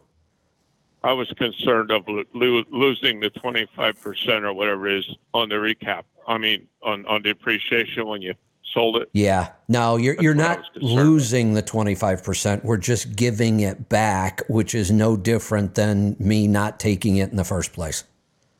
Yeah, and then this one can just get 179, more than likely. Correct. Yeah, you can 179 as much of the next truck as you want. Let me throw one more loop into this, because we sold a couple properties, but they were rental properties, and there's probably a long-term capital gain on the rental property because it was my father's and my mother's. So that would be a long-term. So that's probably going to be that we owe. When did you inherit it? Well, they actually gave it to me and the ex-wife and I. Well, then I had to pay it off. Hold on. Let me clarify something. That's what inheriting is. Yeah, right. They gave it to you. It to the ex and I. And then, correct. You didn't buy it. That would be totally different if this were, even if it were your parents. If you bought it, that would be completely different. You inherited it. That is a gift. So, and that's why I'm asking, what year was that? Oh, I don't know. This is going to really get complicated because we had a home equity loan on it. And that has nothing to do with anything. Okay. So I have to go back to that. Okay. All right. That was like, I don't know, 15 years ago. Somewhere there's a document that says on this date you inherited this property. That's the date we're looking for. We're gonna get down to the month and day kind of on this, because I'm gonna explain to you what has to happen in order to know the gain. It's not that hard, but people don't understand how this works. On the day you inherited it, we set the value. So it doesn't matter if your parents paid $2,000 for this 80 years ago and it's now worth $200,000. That's not the important part. On the day you inherit it, we set the value, and that is the value used to calculate gain or loss later. So that's what you've got to do. You've got to go back in history and figure out roughly what was the value of this property when I inherited it. Then we can now say, if you sell it today, we can now calculate gain or loss. Okay. All right. He's going to pull his hair out, but that's okay. Honestly, even though we don't talk about a lot of these issues, if you do tax returns, you have to come across this stuff. And it's really not that complicated. Right. I get it. He'd probably pull his hair out because he's straight. It sounds complicated and it's a lot of paperwork, but for the most part, if you know what you're doing, the software does all the work anyway. Okay. All right. Well, that's all I got today. Thank you. But I figured I'd call and help you with the federal excise tax. I appreciate Matt's usually off Mondays. Yeah, I appreciate that. Thank you. It was worse than I remembered. Let's go to Texas this time. BJ, welcome to the program. Hello, Kevin. What's on your mind today? I got a question on the magnesium that you talk about. I went on the site and looking, and I found a magnesium copper.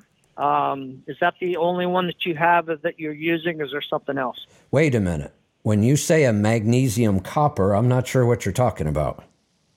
I think it was copper. It was magnesium and something else in the supplement instead of just magnesium. Well, almost all of our magnesium products have other stuff in it. Like we have Actimag, which is multiple forms. We've got Light Balance, which is a certain form. We have our Mellow Magnesium from Ned, which is a different form and has some other stuff in it. So I'm still not clear about which product we're talking about. Well, I'm just trying to find out which one I should get, basically. What are you trying to solve? I thought I was just looking for... Well, just to have magnesium. I'm not trying to solve anything. I just want the magnesium. Well, you may not need any. Okay. I mean, so let me go through some. Magnesium can do a lot of things. Certain forms of magnesium are really effective for constipation. We dealing with any of that? No. Some forms of magnesium are just good for hydration, like electrolytes. That's kind of light balance. Any issue with hydration and mineral levels that you're aware of? I take the light balance every day. No. So you're good there. Right. Overstressed and having trouble sleeping. Any issues there? Yes. Then you want to try let me get you the right product here. This is the thing about magnesium. We use it for very, very specific reasons.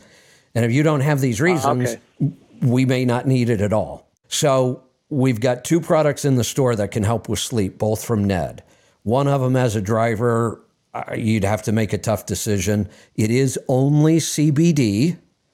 It is CBD derived from hemp, but it is a full spectrum product, meaning they use the entire plant to produce it, and it's produced in a very clean way. And when that happens, there can be trace amounts of THC. I don't believe it would ever be enough to set off a drug test, but we haven't tested that to know for sure. So I tell drivers, take this one with some caution, and you got to make up your mind. It's very effective. You got to make up your mind if you're willing to take that risk. And at some point, we may try to test it, but we haven't been able to do that. Otherwise, we have a product in the store called Mellow Magnesium. That's the one you want to take. Mellow. Okay. I think we have. All right. I think we brought in all 3 flavors. There's a plain with no taste. There's a lavender, I think, because lavender is kind of good for sleep. And then I think there's a Meyer lemon. None of them taste very good, in my opinion. So. Right. Those are. I mix my magnesium every day with my Cardio Miracle because it tastes better that way. Okay. I can put it in my coffee? You could try, but it does not taste good. Okay. All right. Gotcha. All right. Trying to remember. I have 3 questions.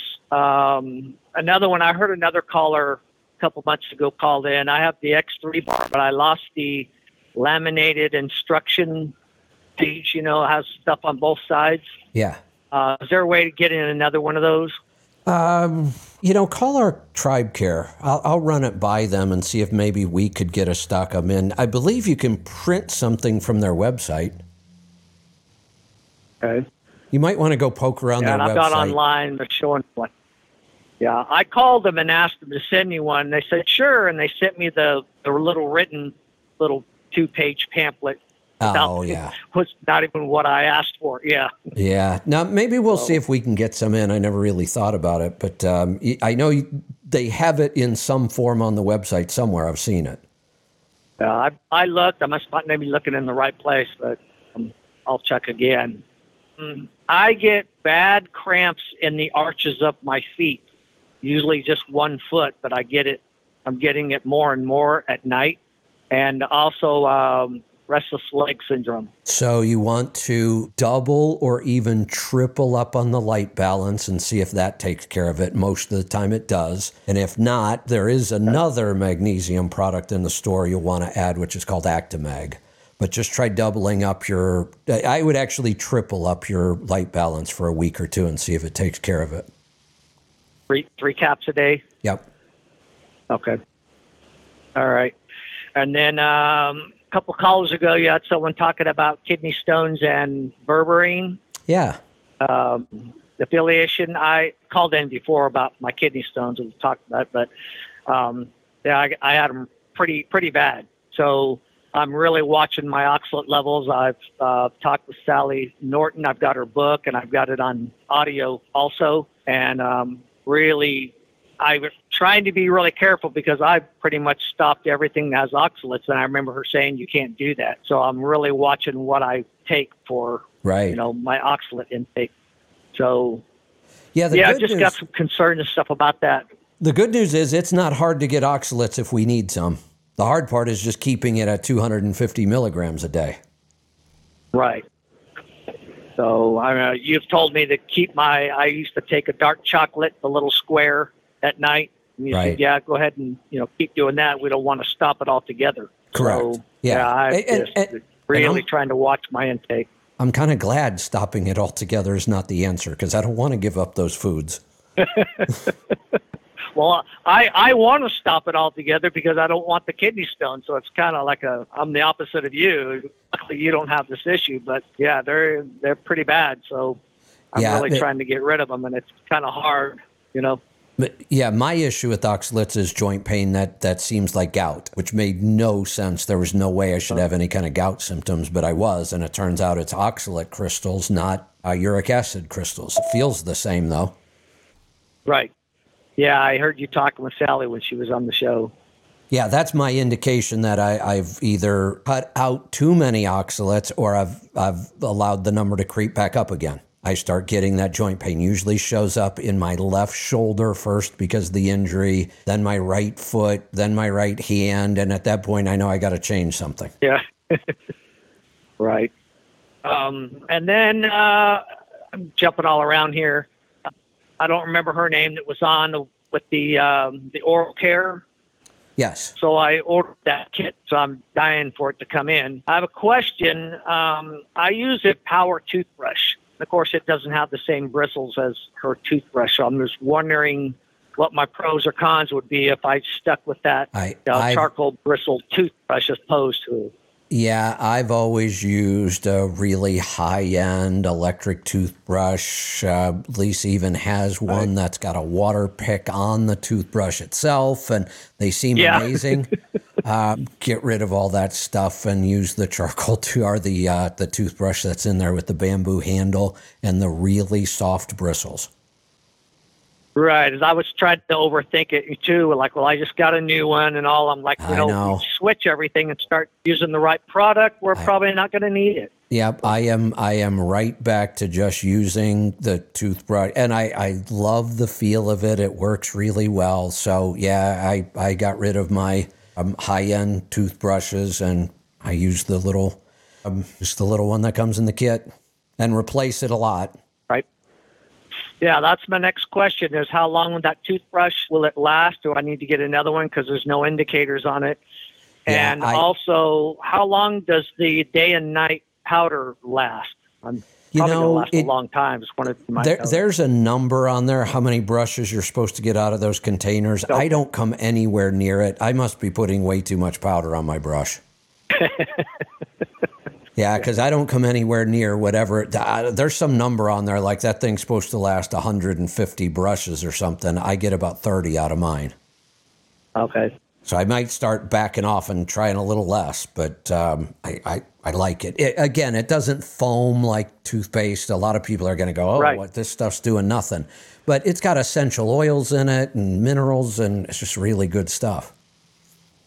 Yeah, I switched to a clay-based toothpaste a couple years ago. Good. I get it offline. I don't remember the brand name of it, but it doesn't, it doesn't foam or do any of that, and it has essential oils and clay, and I just read the ingredients again the other day. So I think I'm kind of ahead of the game there, but not the rest of it. Yep, right. Same with me. And, I just switched everything. She has a kit. She did a really good job putting it together. I just scrapped everything I was using, and I used the kit. Right. That's kind of where I'm heading. All right. I think that's all I got, Kevin. I know you're busy today. That's all I need. Thanks to your team and you. You're welcome. Thanks for the call. Let's go to Kansas. Bob, welcome to the program. Oh, let me try that again. There we go. You were talking earlier about asking for inspections, and I do a lot of oversized loads, and we were going to California where we were required to have state trooper escorts, and I talked to set it up, before I went out there. He's like, we have to do an inspection on you before we go, or you can get an inspection, on your way out, and then you'll be good to go, and we can just take off. And I was like, all right. So I was going through a few ports. I went through Laramie, and I asked the guys at the Laramie port to inspect me. And they're like, no, we don't want to mess with it. But they gave me a state trooper's phone number, and I called him, and I asked him to do an inspection on me. And he's like, no, we don't want to do it. And so I was like, all right. So I was going down 80, and I can't remember that port when you go in on 80 into Utah. And I asked them, I was like, would you do an inspection on me? Because I'm going to California. And I gave everybody the whole spiel about it and stuff. And they're like, no, we're not going to do it because California's super picky, and we don't want them finding something after we gave you the sticker and stuff. Who told and you this? You guys are. Who told you this? The guy at the port. He should be fired. The guy at the port. He should be fired. I don't care how strict California is. You either know how to inspect a truck and you're confident that when you put a sticker on it, it's right or not. And if you're not confident, get another job. Come on. What a piss poor excuse that was. I just thought it was funny. Nobody wanted to touch it because I was going to California and stuff. But yeah, total bullshit. I mean, look, I could see you getting turned down once in a while. Somebody's busy. They don't feel like doing it, whatever. But I know lots of people who have requested it and they get inspections all the time. And, when I went to California, we met the troopers, and it was the easiest inspection I've ever been through. Everybody kind of built it up to be this big deal, and they were super cool and passed right through it and stuff. It was just funny asking. Look, I asked 3 different people to do an inspection. I even used to repeat this lie. Like I repeated many lies before I learned better. I used to say, oh, you could have a brand new truck and nothing's wrong with it. And if they want to find something, they'll find something. That's bullshit. They can't. It's either fixed or it's not. It's broke or it's not. Now, you might get somebody totally corrupt, but that's pretty rare. And if I knew my shit is right and somebody tried to write me a ticket, I'd drive right to another scale and say, do it again. Yeah, I just never asked for an inspection, and that was my experience. Well, it is kind of funny. You couldn't begging for one, you can't get one, and we have people who are going to take a week off so that they don't get caught in one. Hey, Kevin, I got a quick other question. I just dang it. Oh, that call just totally disappeared. I have no idea what happened there. Let's keep moving along. We'll head out to California. Gene, welcome. Hey, good day, Kevin. Hey, a couple weeks, I was listening to one of the previous shows, and you were going on, somebody called in and was complaining about people texting on their phone while they're at the fuel island going down through. Yeah. And I just had an incident with that when I was coming out across Texas, and PA Petro now has a fuel app on their app, a part where you can pay at the pump. All your card information's registered, and that way you don't have to swipe your card and put all your information in. It's already on the app and going down through it. Well, I got out of my truck and I was preparing the app to get my code, and a driver walked by and goes, drivers like you over here text at the pumps is why there's a backup line going over there. And I had to show him that I'm actually fueling right now. Well, look, bit of a misconception. I'm a freak about the whole fuel island because I hate fueling up, and it pisses me off when people are sitting there waiting. But I never even thought about somebody texting while the pumps are running. They're running. What else are you going to do? I mean, I've taken care of everything else, and I still have. So I've never even thought about that one. I mean, if I see somebody and they're standing there by the pumps, that's a good thing. At least they're doing something. Right. Yeah, that's what that driver come up by me and says, drivers like you are the problem. We got a lineup back here. I says, so now which truck stop is this? PA Petro. I need to check because up until now, on any of the truck stops, I've never been able to find a way not to have to go in. If you only use a credit card, you don't have a fuel card, you have to go in. Always. And it makes me crazy. I'm thinking, why do I have to go in? That just takes more time and somebody's waiting for me. Why isn't there a way I can do this at the pump? So I'm going to check and see if maybe their app will allow me to do it at the pump. Well, their app is called Truck Smart, and if you go on Pump Smart is one of the items on the home screen. And once you go through the first time, you register it on there. You register your ComData card. They'll give you a code. There's the issue that I need to verify because Flying J or somebody else had an app that was the same way, but it was only verifying fuel cards. It would not do it with just a credit card. Yeah, I don't know if the credit card is acceptable or not. I know I can put different types of payments in, but I have my ComData card through Landstar, so we just... Yeah, the last app that I tried that claimed you could fuel just from the pump alone, it would work with a true fuel card, would not work with a credit card. Yeah, I don't know the answer to if it takes a regular credit card. But I do know with this Pump Smart app, and I know Pilot Flying J has a similar app, when you pull in, you just hit a couple screens, and then it gives you a 7-digit code.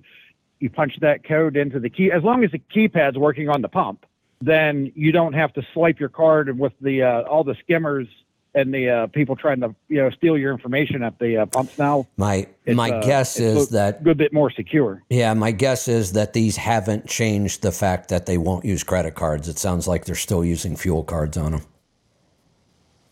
Yeah, I don't know the answer to that, but I just kind of, because I just heard that over one of your shows while I was going back, and about somebody complaining about somebody standing at the pump. Well, if you do it too early, it's only good for 15 minutes, I want to say. But if you're in line for the pump and you don't know when the truck's going to pull ahead of you when they're busy, if you put the code in too early and you don't have your number ready, so as I'm pulling up, that's whenever I'm doing it, and then you have to wait on an internet connection.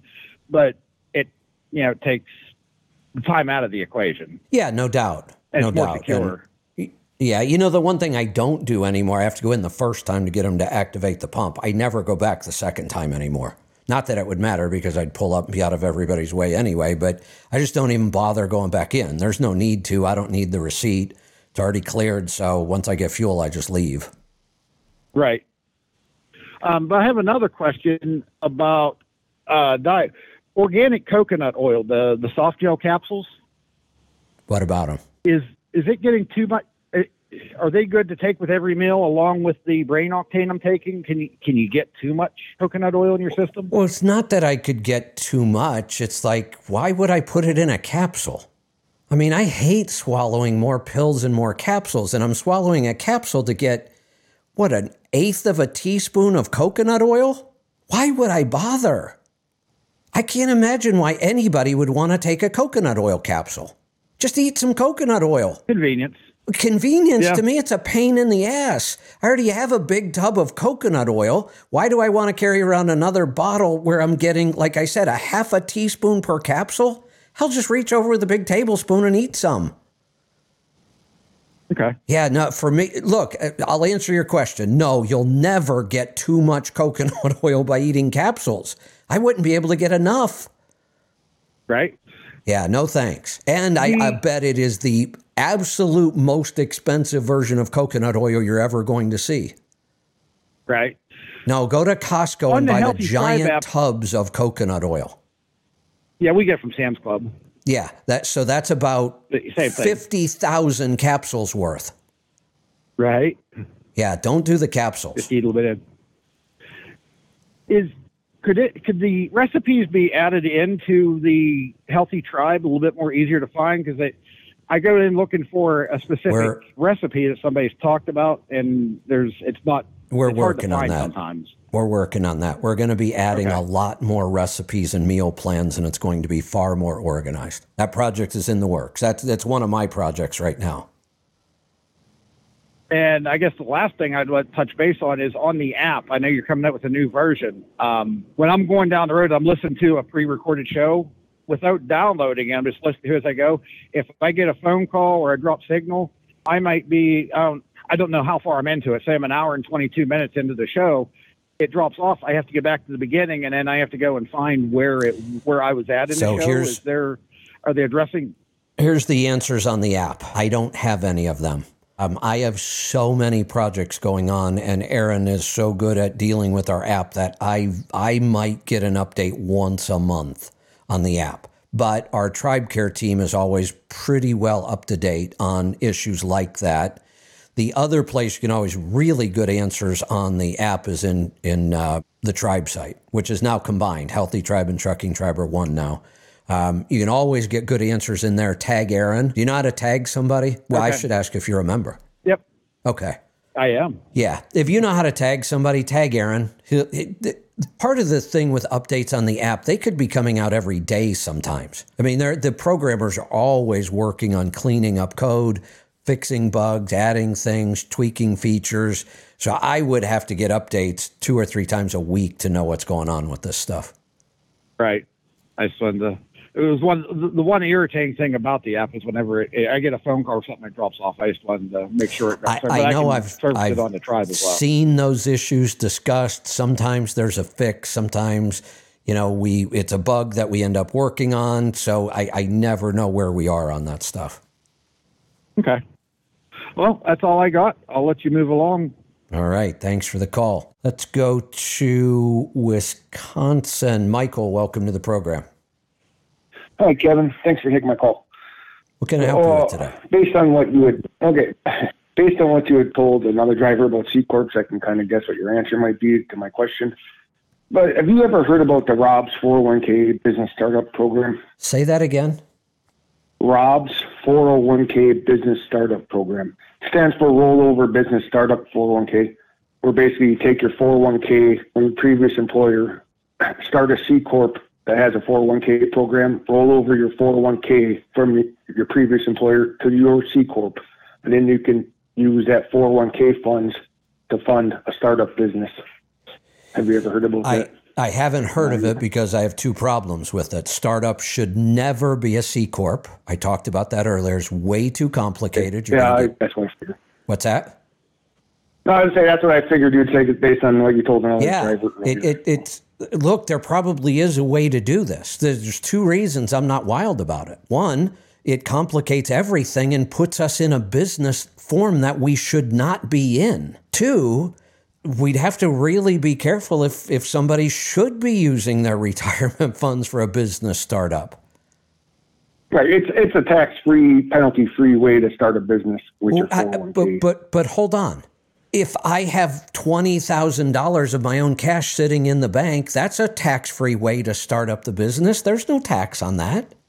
The money in your 401k is already tax-free. All they're saying is they have a loophole to help you start a business with it. It's cash that's sitting there. I get that. But that doesn't mean I want to use that money or should use that money. Okay. The tax-free, forget it. You already have Here's what they're doing. They're being misleading in order to make this sound better than it is. When they start hyping the tax-free part, you already have the tax-free. The money's already in there. You never paid tax on it. Using it for this business doesn't change anything. And if I go use my own money for business, what tax is there? There's none. Anything I use as a startup is a tax deduction. Right. So no, I'm not a fan of this at all. Not at all, for two big reasons. One, I don't want to be a C Corp just to make this work because it screws up the rest of my business and complicates it and adds cost and everything else. That's not worth that trade-off alone. But then we have to look. I am not saying I would never counsel somebody to use their 401k to start a business. I might, but I'm not going to make a blanket statement that everybody should be doing it. Okay, I understand. Yeah, I actually got into a big debate on social media the other day because I talked about with interest rates as high as they are, people should be looking at HELOCs to finance their trucks or their business. And a HELOC is a home equity line of credit. And people freaked out. Oh, I can't believe you're going to put your house at risk for a business. Well, I am. I'm confident enough. If I expect somebody else to lend me money to start the business, why am I not confident enough to use my own money to do it, even if it is my house? Right. But that's kind of the way I was thinking with the 401k. Yes. You're investing in yourself is what you're doing. I would consider it in the right situation, just like I would not recommend everybody run out and get a HELOC to run their business. If you're new, if you don't have history, no, we should stay away from risky stuff like that. But if we've been in business a while, we know we're pretty disciplined, then yes, I will use these tools because I can create an advantage with them. Okay. But this one does not create an advantage. This one creates a bunch of headaches, and there are much better ways of doing this. Okay. Well, I appreciate you, Kevin, and appreciate everything you do for everybody. So you're welcome. I value your... This is an accounting company who figured out that you can do this. It works. They make a bunch of money doing it. And it sounds like they're overhyping it, making it sound like it's better than it really is. Let's go to Nebraska. Brandy, welcome to the program. Thank you, Kevin. I wanted to talk about AI, and I wanted to see, have you ever seen the movie Lawnmower Man or the Short Circuit movie series? Or not series, but the first one and the second one. The answer is no, and I will tell people if you ask me if I've seen a movie, the odds are about 96% that I haven't. I just don't watch movies. I never have much in my life. Okay. Well, they would be helpful to bring visual to some of the AI kind of things. But since you haven't, then that would take too long to describe. Glenn Beck did a podcast this past week with Tristan Harris about AI. Fascinating stuff. Highly recommend it. I just listened to AI Apocalypse by William Hartling. Pretty much all 7 hours. It was fantastic. And then I wanted to ask also that as you want to know more about AI, how far are you willing to go to want to know? I mean, it starts to get into the science fiction kind of thing, but I think you can bring reality to it because that's what's happening in our world today. Yeah, my biggest issue with AI material and learning right now is I'm overwhelmed with too much of it. Can't even come close. I've got 15 books on my Kindle already. I've got podcasts that have been recommended. I'm just overwhelmed with material, and I have to find time to start getting through it all. Okay. Well, I just wanted to help you with your Yeah, search. it helps. And- Always send me recommendations, or if you call, I'll write them down. I put them on my list, but I am, like I said, the biggest issue right now is I'm just completely overwhelmed with material. Well, and with Tristan Harris, as well as kind of like the other movie, they talk about transhumanism. And that's kind of where I wanted to basically see if that's where you wanted to go or even wanted to find out about. No, not Okay. yet. Not yet. Transhumanism is way down the road. You know, some people might say it's not as far as Okay. you think. I get that. I'm not trying to predict how far down the road it is, but I know right now there are AI issues that I'm far more concerned about or interested in than transhumanism. Okay. I'm worried about everyday people losing their jobs, lots of them, and in a bad economy already, this is really bad timing.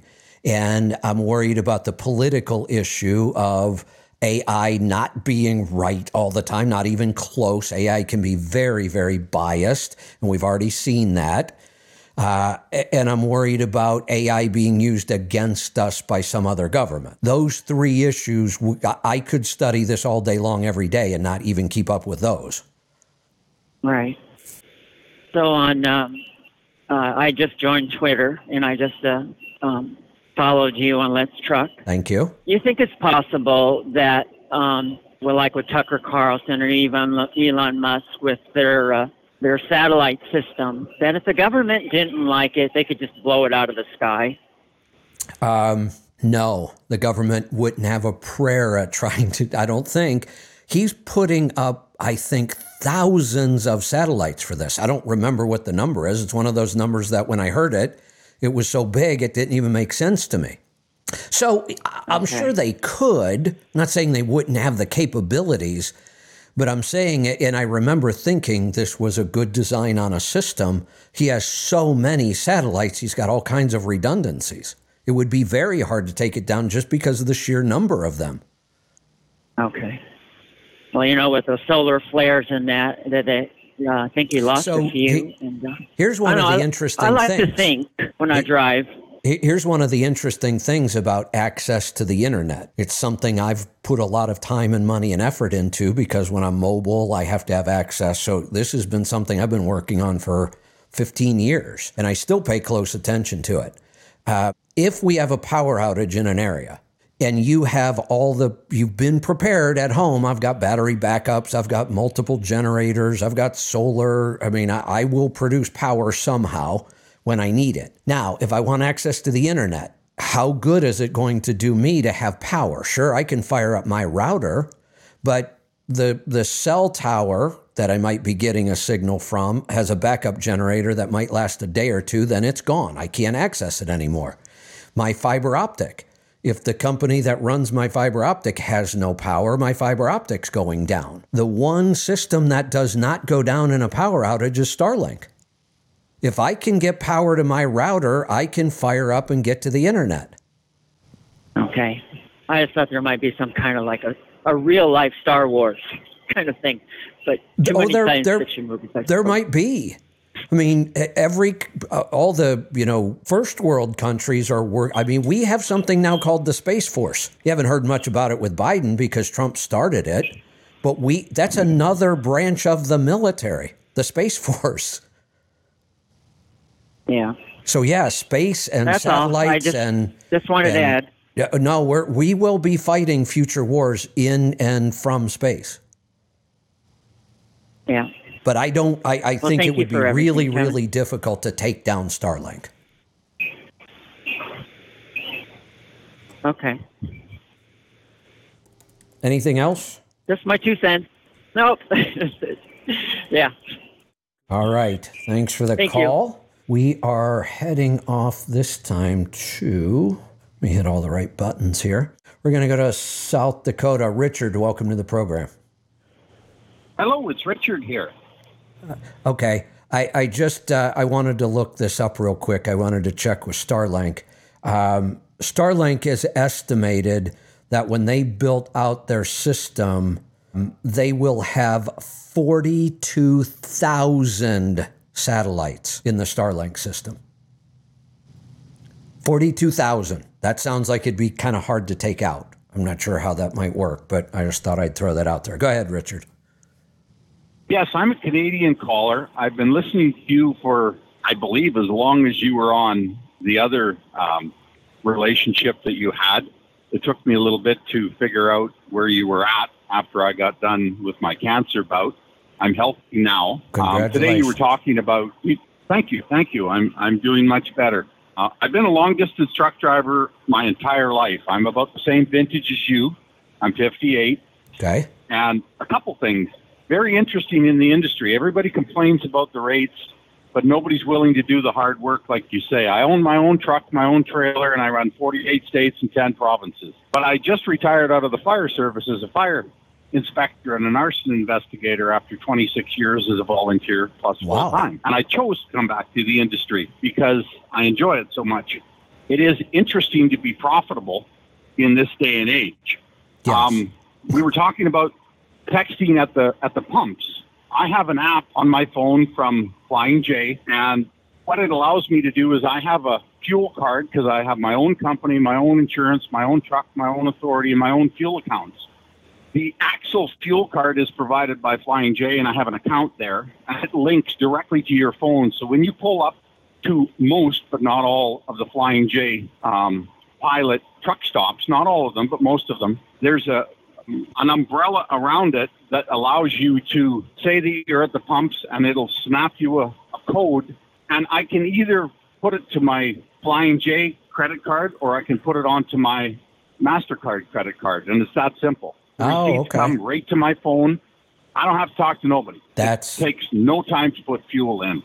I need to go do that again. The last time I tried was, I don't think I tried it before my trip last year. I think it's been almost 2 years since I looked through the different trucks. I would be loyal to whichever truck stop will allow me to buy with my credit card from the pump without going inside. I don't care who it is.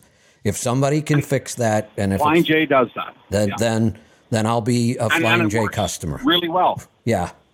I was joking with my wife. I have a briefcase with maps because I run 48 states and 10 provinces. I have in my briefcase with maps, I have the Flying J original network of, I think, 120 truck stops from the mid-'80s.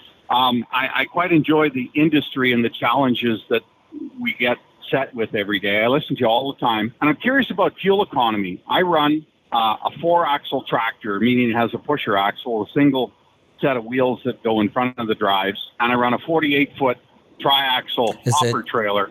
And I run around 96 to 100. Is that 4th axle steerable? Yes, it is. Yeah, okay. It's a steerable, liftable push axle. Yes. Okay. My trailer has a 10-foot spread on a 48-foot tri-axle hopper trailer, and I run consistently between 97 to 105,000 pounds, depending on which side of the line I'm on. My truck averages around 6.25 Canadian miles per gallon, and in the U.S. size of gallons and everything else, it's around 7.25. You got to do the conversions with a different size of Canadian or imperial gallon to Canadian gallon. Is it doing well? I put on 970,000 miles on this engine before I did an in-frame, and it's an ISX Cummins. That is doing really well. 500 horse. You've got some challenges there. One, that you're heavy a lot. And when I say heavy, 80,000 pounds is not heavy. That's normal. Now, is there a difference between somebody that pulls 80,000 all the time and somebody that pulls 60,000 most? Yeah, of course. But to me, 80,000 is just normal. We don't do anything different. You're getting into the numbers where you run that kind of weight all the time. You're losing at least a mile per gallon just on the weight alone. So we'll factor that in. Then sure. I would factor in your kind of, unusual axle configuration of a steerable axle. Really hits the fuel economy pretty hard. If you put that axle down a lot, you know what kind of goofy tire wear you get on it, right? Oh yeah, I go through $10,000 to $12,000 a year in tires. Yeah, because those steerable axles are horrible for tire wear. That means that axle is creating a lot of resistance. That's why we're scrubbing rubber off of weird places. There's a lot of resistance created by that axle. Then you've got a big spread. So you've got some challenges. You are probably losing 2 miles per gallon over the average over-the-road truck. So you're probably looking at a 9 mile per gallon truck. I think you've done a hell of a job with that thing. Well, I ran empty from Bellingham, Washington to Spokane, and I normally run about 59 mile an hour to 63 mile an hour, and I have 355s in the back end. And when I'm empty, I wish I could slow it down some. But when I'm at 100,000, the truck needs to turn about 1350 to 1400 RPM to pull the weight comfortably because it's heavy. Right. But on my way over to Spokane, and this is unique, the wind is behind me and everything's favorable, and I'm empty. One of my axles on my trailer is lifting. My lift axle on my truck is up, and I got 12.5 miles per gallon Canadian, which is 13 miles a gallon. That's what I mean. One-off, this is a real, for whatever reason. I mean, the specs don't sound all that great. I mean, it wouldn't have been the way I spec'd one, but something came together with this truck, and it's getting better fuel economy than what I would have guessed. That you would have guessed? What can I do to change? I'm pretty accurate. If somebody brings me all the specs, gives me the operation, tells me how fast they drive, how much they idle, all that stuff, I'm pretty good at guessing fuel mileage and coming close. I would have been way off on this one. Oh, would you? Okay. I have 22.5 rubber all the way around, mostly because I run the mountains in the winter if I need to. And I joke about it, but I go where the money takes me. Yeah. I got a load of chicken feed the other day coming out of Saskatchewan, going to Washington, paid me $8 a mile. So I just go wherever the money takes me. My truck has 22.5 rubber all the way around, 13 speed, 355s, and set around 500 horse. I'm the second owner of the truck. I bought it at 300,000 miles, and there's just over 1 million miles on it with a fresh rebuild in the last 5 months. Doesn't use a drop of oil. I'm meticulous on the maintenance. In the parking lot the other day, I set my clutch, greased my trailer, greased my truck, fixed the tail light, and Excellent. That's just who I am and what I do. Yeah. Yeah. What could I do with my gearing? Because I'm at a challenge point where I want to improve. How do I do that? I think you're going to maybe even laugh at my answer. This truck is getting, like I said, I would have been way off. I would have never expected to get this truck to get the kind of fuel mileage it gets. So before I could give you an answer to that, I'd have to try to solve the problem. I'd have to really dig into this truck, figure out why. I'd be afraid I'd mess something up. That's funny, and I feel good about it. I want to take my truck out to Pittsburgh Power. Well, let me tell you this. And I want them to put a tune in it. I would go, you could go try stuff like that. And a tune is a little pricey, but not like changing gears. I would do stuff like that. I would not change gears on this truck. I just wouldn't. It's too expensive. And I think in this case, I wouldn't be sure that we would create an improvement. Based on what I pull when I'm heavy and a lot of the ground that I cover out in Wyoming and Colorado, I need all the horsepower I got. And I don't want to go any faster because everything goes out the window if you want to do 80 mile an hour on every maintenance aspect, including fuel. Oh, yeah, yeah. And to give up the bottom end on 100,000 if I'm in a wet yard somewhere to try and lift that kind of weight out of a farmer's yard, I'm going to be in trouble if I gear up. Yeah, I would not mess with the gears. I would play around with some other stuff on fuel economy. I wouldn't mess with the gears on this one. The warranty that I have when I did my in-frame was 12 months. If I go to Pittsburgh Power, will it affect my warranty if they put a tune in it? Yes and no. Here's why. Legally, anybody who issues that warranty, if there were a failure and you made a warranty claim and they tried to deny it because of that tune, they would have to prove the tune caused it. But remember, we're talking about courts. And the one thing we never want to do is go to court over something because we think we're right. It's never worth it. We want to avoid all of that because if a case like this goes to court, it's being decided by a judge. How many judges do you think there are in the country that have enough information to decide a case like this? Oh, yeah. None. In None. most cases, wouldn't have a clue. And it just goes to some random judge. Nobody says, oh, look, this judge is really good on truck. It depends on who files this lawsuit. It just goes to a random judge. There's no way I want to end up in court over stuff like this. So you have to know that when you modify a truck, somebody can deny the claim and then you'd have to go fight it. It's not legal. That doesn't mean it's not going to happen in the real world. Now, I've made up my mind when I own trucks. I could care less about that warranty. I'm going to modify a truck however I want to modify it, and I'll just deal with it. I'm at the same point with this truck. It's a good truck at my age. Like my wife jokes, they'll bury me in it. I work when I want to, especially after cancer. I took the month of February off and went to the Dominican.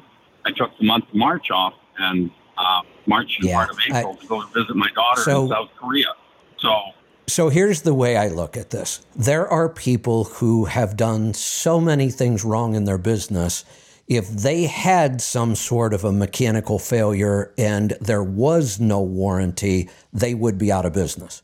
So for them, I guess your best bet is to take the warranty. The problem is you're already struggling and you just added to your expenses, not knowing if it's ever going to help you or not. You and I created a position where we could say, look, it would suck if this thing cratered and I had to put a new motor in it myself, but we can afford to. That means we can skip the warranty and lower our costs. And we almost always end up better off. That's right.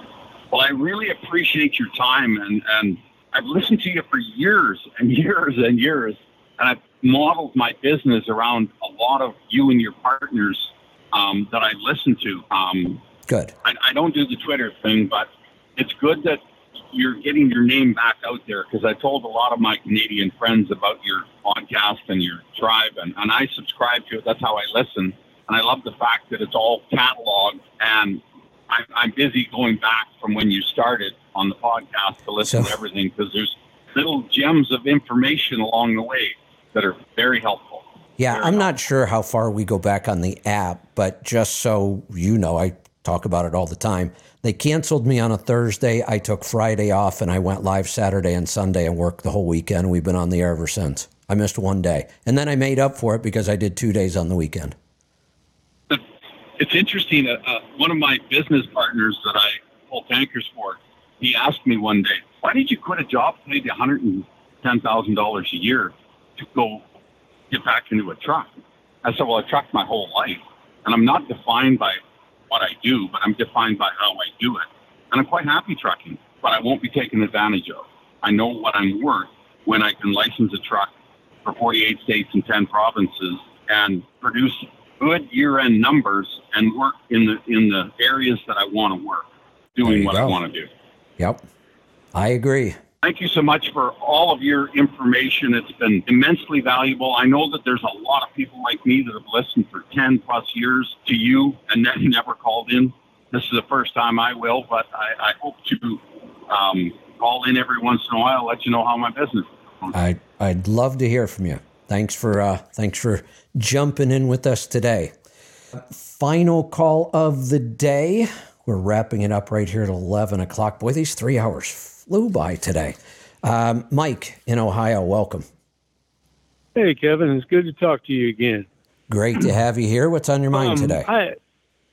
Well, I was going to share with you about the Flying J card, but also, the other guy spelled it out pretty good. But I went and saw Dr. Latanza here back in March, and did another A1C test with her. She did the whole blood work and all that. And my A1C went from 5.8 to 6.4, and I was like, what did I do wrong? I was sitting there, she said, well, did you change your diet? And I said, I really hadn't changed my diet. I didn't think I had, but I did because, you had started talking about kimchi and that, and so I started, getting me some kimchi now and then, eating kimchi. But the problem is I didn't realize, I didn't take the time to, pay attention to what I was actually doing with the kimchi. So I buy a little jar of kimchi, and then eat the whole jar of kimchi, and probably do that 2, 3, sometimes 4 days a week, and then do a kombucha too, and all that. So I was intaking all that, sugar in my diet, and I didn't realize I was doing it. So yeah, sometimes that kind of stuff can sneak up on you. I tend to use fermented foods as a condiment. So like, right. I just talked about all the cabbage I've got coming out of the garden. I can't possibly eat that much cabbage all at once. I'm growing that much because I'll produce a big crock of kimchi that might last me till next season. Right. But I tend to use it, like I say, I'll have a nice fatty cut of meat, a rack of ribs, beef short ribs, nice fatty meat, and then a couple tablespoons of, a fermented kimchi or sauerkraut. And that acid kind of cuts the fattiness and cleans your palate, and it's a little fresh. Right. But I don't eat large amounts. And I probably do 8 to 10 ounces of kombucha a day and 2 to 4 tablespoons of a fermented vegetable. Right. So that was, like I said, that was my issue. I didn't think about how much actual, carbs I was taking in. Yeah, that kind of stuff can sneak up on you. I try to pay attention with the kombucha, but the kimchi, I don't have a refrigerator in my truck, so I was just like, I'll buy a jar and eat it. No big deal, but it turned out to be a big deal. So yeah, and I will say the kimchi's not all that dangerous. I mean, most kimchi's fairly low in carbs. The kombuchas, though, you have to be careful. I've seen some kombuchas that have almost as much sugar as a soda. Some of them are horrible. Oh yeah. So you've really got to look for the brands that are low.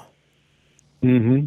And then, really, you're right about that. Most days I wouldn't recommend more than a bottle a day is fine. 10 to 16 ounces maybe a day. I just wouldn't do more than that. Right. Well, and another issue I've got is I've still been having an issue with my stool going loose on me. And also I've been trying to fight a case of eczema I've got, and she's, got me doing a gut repair and all that. And I've been pretty diligent about it. And I've been doing it now for probably 9 months, but it just keeps coming back all the time. Well, then she's taking the wrong approach. 9 months is 9 months is way too long on these two issues. These should have been cleared up a long time ago. She's missing something. Right. I'm just saying, like, what kind of approach do you think I should take? Maybe do another. Without a NutriQ and me digging into your history, I can't tell. I'm assuming she's reasonably well educated. She's trying. It's not working. It's probably something a little trickier here. It's obviously not obvious. So I would need a NutriQ and history, and I'd have to do a whole workup. There's way too many things it could be. But when a practitioner is trying to solve something for 9 months and they're not solving it, we might need a different approach. Well, I guess mainly it's my approach more than her. She's put me on, different things. Here's one of the things I can say. Well, she put me on stuff for the eczema. Yeah, so these issues are tied together. The gut issues, the eczema, there's no doubt about that. The one thing that we know, the most neutral food when it comes to our gut, the food that does no damage to our gut whatsoever, are animal products, excluding dairy. Do not add dairy to your diet when you've got skin issues especially, or gut issues. I would skip dairy completely other than butter. I would eat butter or ghee, but no other dairy during this time. And animal products are going to be your friend. All of our gut issues are created by plants. Okay. Yeah. I guess they need to cut out the cheese altogether. I pretty much cut it out, but I would, while you've got skin and gut issues, I would avoid all dairy except butter or ghee. Okay. All right. Well, and I've heard you say that before, but it never really stuck with me. We'll put it that way. Yeah, that's a big one. We see that one a lot. I have seen people eliminate dairy and their skin issues disappear in 2 weeks. Okay. All right. Okay. Well, thank you very much, Kevin. You've helped me quite a bit from the gentleman who called you when you were still on Sirius back, and you were still working the weekends back then. And I had gone from, I was, A1C was like 7.2 as the highest I ever went. But you started it, and then I started doing that, and I no longer have taken any medication for diabetes ever since then. Excellent. Now, the other thing to throw in there, I do believe you've got some blood sugar issues with the diet, so you've identified that, you're working on it. Don't forget that part of this is probably stress-related as well. Yeah. Stress raises your blood sugar every time. There's no way around it. I don't think I have stress, but I guess I might be stressed. Just don't realize I'm being stressed. Do you wear the Garmin watch? Oh, no. Might want to consider it. I can tell you every minute wear a of watch every. See, here's the thing about stress. We are very bad at identifying it. Very bad. This is the hardest thing I deal with people. They will look at me and swear they're so chill, they're so mellow. I don't stress about anything. I look at their NutriQ and call them a liar. You're a liar. You may not even realize it. You are horribly stressed. I can see it in all your readings. And they will stand there and say, no, not me. It's got to be something else. I'm not stressed. All right. Right. Well, my issue with wearing a watch is I wear a watch and it's usually tore up by about 2 weeks after I wear it. But I'm real hard on watches. Well, I can't imagine anybody being much harder on a watch than I am. And my Garmin is just, it takes a licking and keeps on ticking. This thing is built like very well protected. I can't imagine what you could do all day that would damage this watch. Because I work on trucks, I work on cars, I work in the garden, I do all kinds of stuff. It never comes off. I shower with it, I work out with it. It just never comes off because I get my readings all day long. I can't imagine how you could damage one of these. I don't know. I've just been hard on watches my whole life.